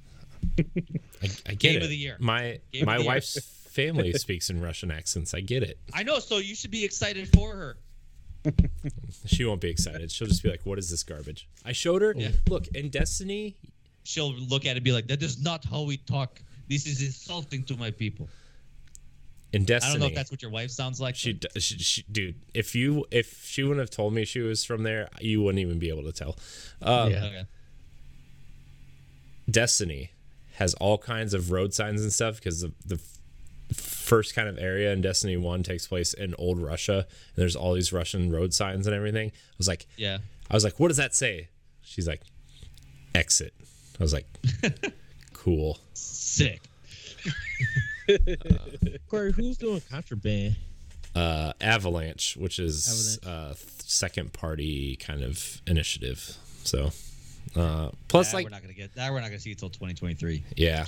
Plus, there's like a lot of probably some deals with second parties, and I'm sure there's some Disney things, because like obviously Disney and Sony have a really good partnership, right? Because they've got a lot of Marvel stuff. They've got that timed exclusive for the Knights of the Old Republic remake, which the rumor is it's only 3 months. Okay. A lot of those deals were a year. I'm surprised that this one's only 3 months, if the rumor's correct. Yeah. Who's publishing that one?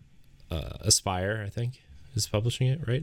They're developing it. I know they're developing it. But I don't know who's THQ, I guess, would be, because the Embracer Group owns Aspire, so that would either be like Deep Silver or THQ Nordic, probably. Wow, that would be a big license to grab, because that was a EA. Yeah, and they have zero involvement. I don't know if you read that interview. The BioWare tweet? Mm-hmm. Yeah, they basically said, we're really excited to see what they'll do with it. So Okay.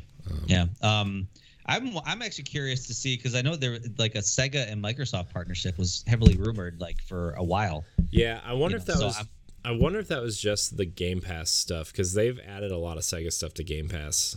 Yeah. It probably was just Game Pass stuff. Also, Tokyo Game Show's coming up, and like Sega is rumored to have some, I don't know, announcements there. I know that there's some sort of Persona event or Atlas event where they're going to announce a lot of Persona projects and products being released or re-released, and I wonder if some of them are going to come to Game Pass. That would be cool if we seen the whole like Yakuza, where they just added all the Persona games to Game Pass. Yeah, I think the games pretty big. The games people really want though are like 3, 4, and 5. I guess I also, if they add those to Game Pass, I don't think we would get like the special editions or the re-release editions. I think we would just get the base versions, right? Like the Royal Edition of Persona 5. I don't think it would be. I think it would just be like the original, which would be fine because it's like 1,000 hours of gameplay anyway. I think they'll probably do fast for Persona 3. So I know a lot of people want Persona on other platforms, so this would be a good opportunity for Microsoft to jump in there and say, hey, look at us. So also the only thing under the Xbox publishing, global publishing, there is that Project Dragon from IO. So they do have a partnership with the Hitman team working on that. Scalebound. Yeah, wouldn't that be hilarious if that's the direction Scalebound went? Was they instead of like try to be all subtle with it, Project Dragon? Yeah, yeah. Instead of that's Platinum, the Platinum high action game, it's a Hitman style stealth game where like you can. Can you imagine? Throw like your headphones at a dragon, and it's just like this homing, like the homing suitcase in Hitman. Bro, like stealth mechanics in a dragon fighting game, dude. That would literally be interesting. Them reworking Scalebound to be that. I wonder, man, because according to Platinum, Microsoft owns the IP. They do. So that would be really interesting. Microsoft is also publishing Contraband, The Gunk, As Dusk Falls, which is the team that did. Like it's like a spin-off team from the. Gosh, why can't I think right now? As Dusk Falls, I'm trying to think. It's Interior Night is the studio.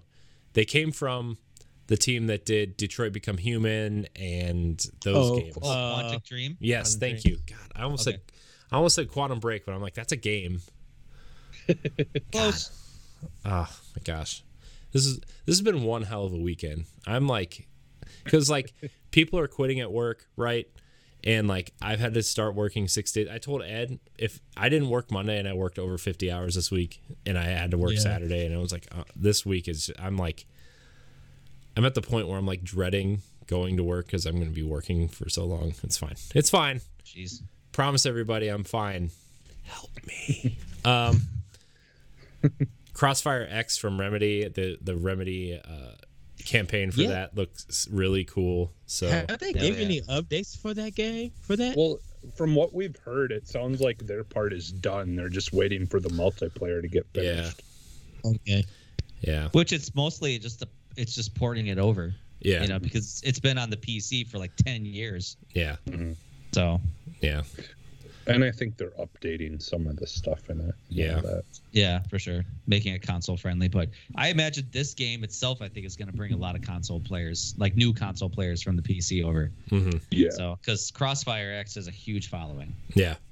I'm excited for a lot of these games though. Like I know we just kind of listed them and we kind of talked about half of them. Jesse, you and I talked a couple weeks ago about Scorn. About that? Yeah, I forgot about Scorn. They've been so silent on it, but it's actually slated for a fall release. And this game looks sick. For this year? Yeah. Oh yeah. Yeah, it's supposed to be coming out this year, and we just haven't heard anything about it. But yeah, anything horror, I'm just all in. So yeah, I'm assuming they'll probably show something next month. Yeah. Yeah, and they just say it's coming out in a couple weeks. Mm-hmm. Pretty cool. Yeah. So, just in case anybody was wondering if Xbox has no games, we just named about 25 of them that you can look forward to in the next 2 to 3 years. So, yeah, and actually a lot coming out just this year still. Yeah. Yeah, exactly. There's a big dump this year. Yeah. I mean, Halo's the big one, right? Like, I mean, like for me, I know we've gotten I know the system launched with Gears Tactics, and I really liked what I played of Gears Tactics. But like Halo's like the one game that's like, okay, we're pointing to you to be the like you're kicking off everything. You know, I mean, I know Forza Horizon 5 is coming, and I think that game's gonna be awesome. I bet it sells better than Halo, to be honest with you, just because racing games usually sell. Yeah, I know, but I think Halo is a big enough franchise that I think it'll do well. I think more people will download the multiplayer. And absolutely. Well, the multiplayer's free though, so like, you know. Yeah, because I don't think a lot of people are going to jump in on the single player. I will. I will play the Streamers? campaign. I will play the campaign through all the way. Probably one time, maybe 2 or 3 times if we decide to play co-op, or if I play co-op with someone. Whenever a co-op gets released. Yeah, and then multiplayer is going to be where it's at. I think. Yeah, I think that's the what- multiplayer the multiplayer is fun. I will give it that. Like, free to play multiplayer game with the season pass stuff that they're doing, where you can actually jump between season passes and not have to worry about them expiring. I think is really cool. I think they're doing a lot of smart things with the multiplayer to keep people engaged in it. So. Well, that's the ethos of what multiplayer games are now. I mean, you look at Call of Duty adopting that. Battlefield soon is going to be adopting that, I imagine.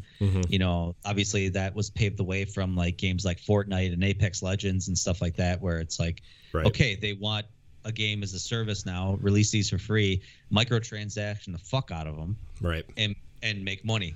That's going to be an interesting thing to see in December after Halo Infinite's multiplayer come out.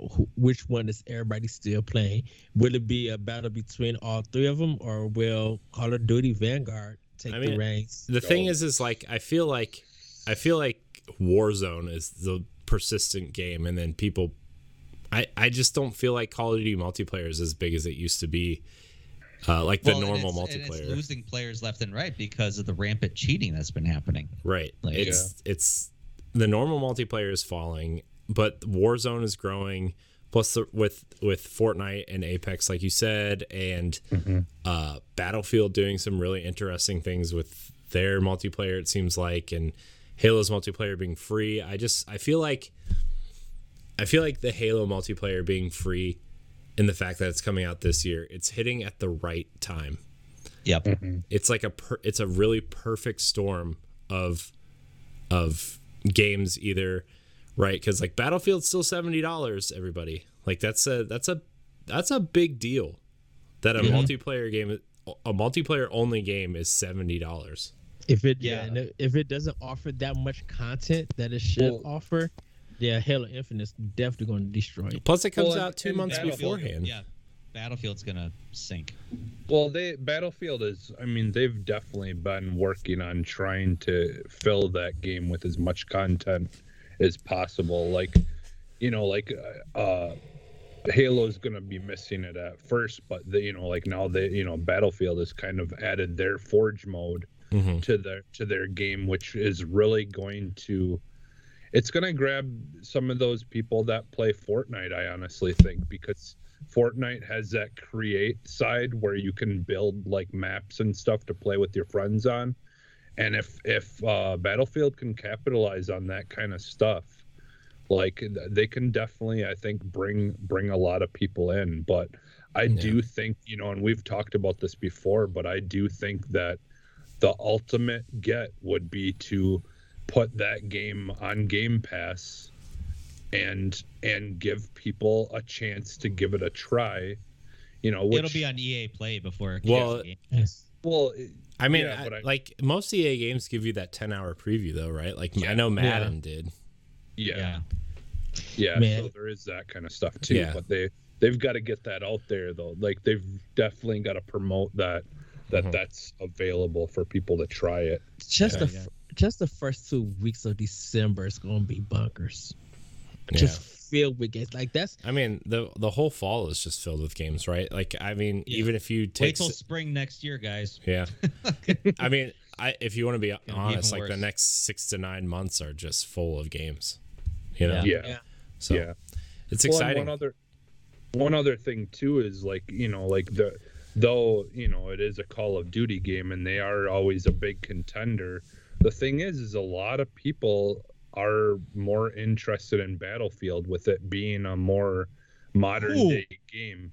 Whereas there's a lot of people who have been like, we're going back to World War II. Yeah, I've heard a lot of people would rather play Battlefield this year than Call of Duty.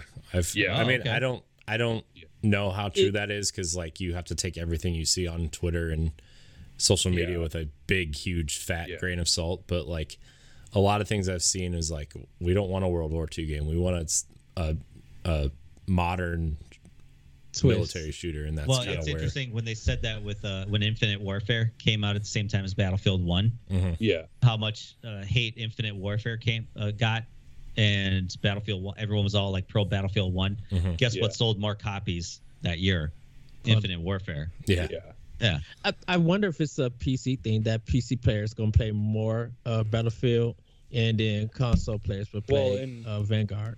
And Infinite Warfare, isn't that the one that came with the Modern Warfare remaster? Mm-hmm. Where you had to buy that for a while in order to be able to. Yeah, and then both services ended up really getting it out for free at some point. Game, in my opinion. Yeah. No, honestly, I thought Infinite Warfare was one of my more favorite Call of Duty games. I really thought the campaign was really good. I mean, the multiplayer was all right, but I really loved the campaign. It came with a free VR mode, actually. I know for Halo Infinite, just like you, Corey, I'm gonna play the single player. Because I really want to see how big the world is, and I want to get a good feel of those guns. I just want to see how the story kind of wraps up. Mm-hmm. Especially because, like, whatever happened in Halo 5, right? Like, I just want to see, like, Halo's like the one first-person shooter that has the story that you're invested in, and I've been we've all kind of been invested for like 20 years at this point, so we might as well wrap it up, you know. That's why I wonder if this new Cortana is going to be kind of the next phase. Mm-hmm. It kind of seems like she's going to be the AI for the next hero, because I feel like they're going to retire Master Chief after this one. I feel like it's going to be a tough call. I feel like this is where they retire Master Chief. Maybe they don't kill him, but like, and bring back John Locke. God. Here's the thing. I wouldn't have minded playing as Fireteam Osiris if it was a spinoff game. If you're going to number a Halo game, you better let me play as Master Chief. That's all I'm saying. They could have just called it. They just could have called it. That's exactly why Master Chief will never leave the Halo universe. I know. Halo 6 will have to be Master Chief unless they literally go the route of we're going to ditch the Halo game and we're going to release all the other games in the Halo universe, but ditch the Halo as the title. Yeah. Or it's going to be Halo. I mean, like Halo Reach and ODST didn't play as Master Chief. Right, that's true. So that's how they would have to go. They'd have to ditch the numbering. Yeah, I guess. I wonder if they're going to do a retrospective in like November, like catching up with the story, and probably have some of the games on sales. They have been doing a retrospective. It's called the Master Chief Collection. Eddie. I'm talking about them going with adding 5 too, like just someone doing a video of it. I am kind of surprised that they never added 5 to the Master Chief Collection just to have it all in one nice little package. But also, I think a lot of people want to forget Halo 5. They can still make money off of Halo 5 as a standalone game. That's true. Well, and I think that like I could see them like trying to do what they're doing in Gears of War, though. Like have it where Master Chief may be a big part of the thing, but it's like a send off. Like have it like if he's got some kind of like what they did with Marcus Phoenix. Yeah. Like you can still have Halo Chief as part of the game, but like maybe have him be this grizzled old man. Yeah, but I think I love the way they incorporated Marcus into the new trilogy, though. Yeah, it was kind of cool. Oh, get off my tomatoes! Oh, come on! Yeah, I think if you do the character justice and you really like, you can push a narrative that fans are happy with. That kind of, gives you the sense of a moving forward thing. I don't think you necessarily have to guarantee that he has to be there. It's just we never really got that part of a story that really made us satisfied with him not being in 5. I'm gonna give you 2 words on why fans will never ever let go of their beloved characters and franchises. Mass Effect. I'm telling you, it's gonna have to stay as Master Chief for the long time unless you completely rapidly change course. See, I don't know. I feel like Gears did it. They changed. Yeah, but they still maintained a lot of Marcus Phoenix still being a major player in that game. I get if it. If they'd have completely ditched him, I don't think it would have resonated as well with fans. I mean, yeah, I guess that's fair. Man, I feel like this is a whole nother topic. I know it is. I feel like we've run this course. Let's save this. Let's put a pin in it. We're gonna put a pin in it. We've been going for 2 hours. Okay, we're gonna put a pin in it. We're gonna revisit this topic. Ah, man, that pin's so sharp. Ah, yeah. God. Oh, man. But we're gonna wrap the show. All right. If we would have started earlier, we could have kept going. Because like I was telling Jesse last week, I don't mind doing like a super long show as long as the content is relevant and kind of, you know, but I feel like we're talking in circles now, you know. So yeah, I mean it's good conversation, but yeah, we're coming up with new topics like every 2 seconds. Yeah. So I want to thank everybody for watching. Thank you for coming and joining our live show this Sunday evening. Remember, you can catch the show every Tuesday on your podcast service of choice. Please like, subscribe, share, rate, and review wherever you consume the show. Ed, thank you for joining us. Thank you for being on vacation. Did you say this was live? We were on Twitch the entire time? Man, sure were. I didn't like accidentally pick my nose, did I? Maybe. I don't know. Shit. Oh, well, it's fine. It's fine. You can edit that in post, right? Nope. I'm going to zoom in, actually. Wow. Ed, where can we find you? You guys can find me on Twitter at TheVertigo and check out Nintendo Power Block on Wednesdays. Yeah. Jesse, where can we find you? You can find me almost everywhere as Phantom NXS. Stoy. Yes. Where can we find you? I'm part of the one of my other podcasts is the EXP Cast. You can follow me on Facebook, Twitter, and Instagram at the EXP Cast. I run those pages, so that's a good place to follow and track me and bug me. Nice. You can find me at IamCoreyNHD on Twitter and Instagram. You can find me on Tower Casuals, the Destiny podcast. You can find me showing up on Power Block sometimes. I've kind of moved here from there, but I'll still be showing up there once in a while when I'm not crying to sleep. It's fine. Bro, you want me to like read you a bedtime story? That'd be awesome. Would you do that, please? I'm really tired of reading the same 8 books to my daughter every night. Okay. You want to hear about the little blue truck that drives through the city and causes accidents? What? Yeah, it's going back to the library tomorrow. We're gonna get 7 new books, so it's fine. It's fine. Anyways, check out all of our content on bossrush.net. Check out our family of shows. Check out our network of shows. Very fun stuff. Website is changing. I'm very excited. Thank God we found a theme that works for everybody. And thank everybody for watching. And until next week, we love you. Goodbye. Bye, everybody. Bye. Bye. Bye-bye now. Bye now.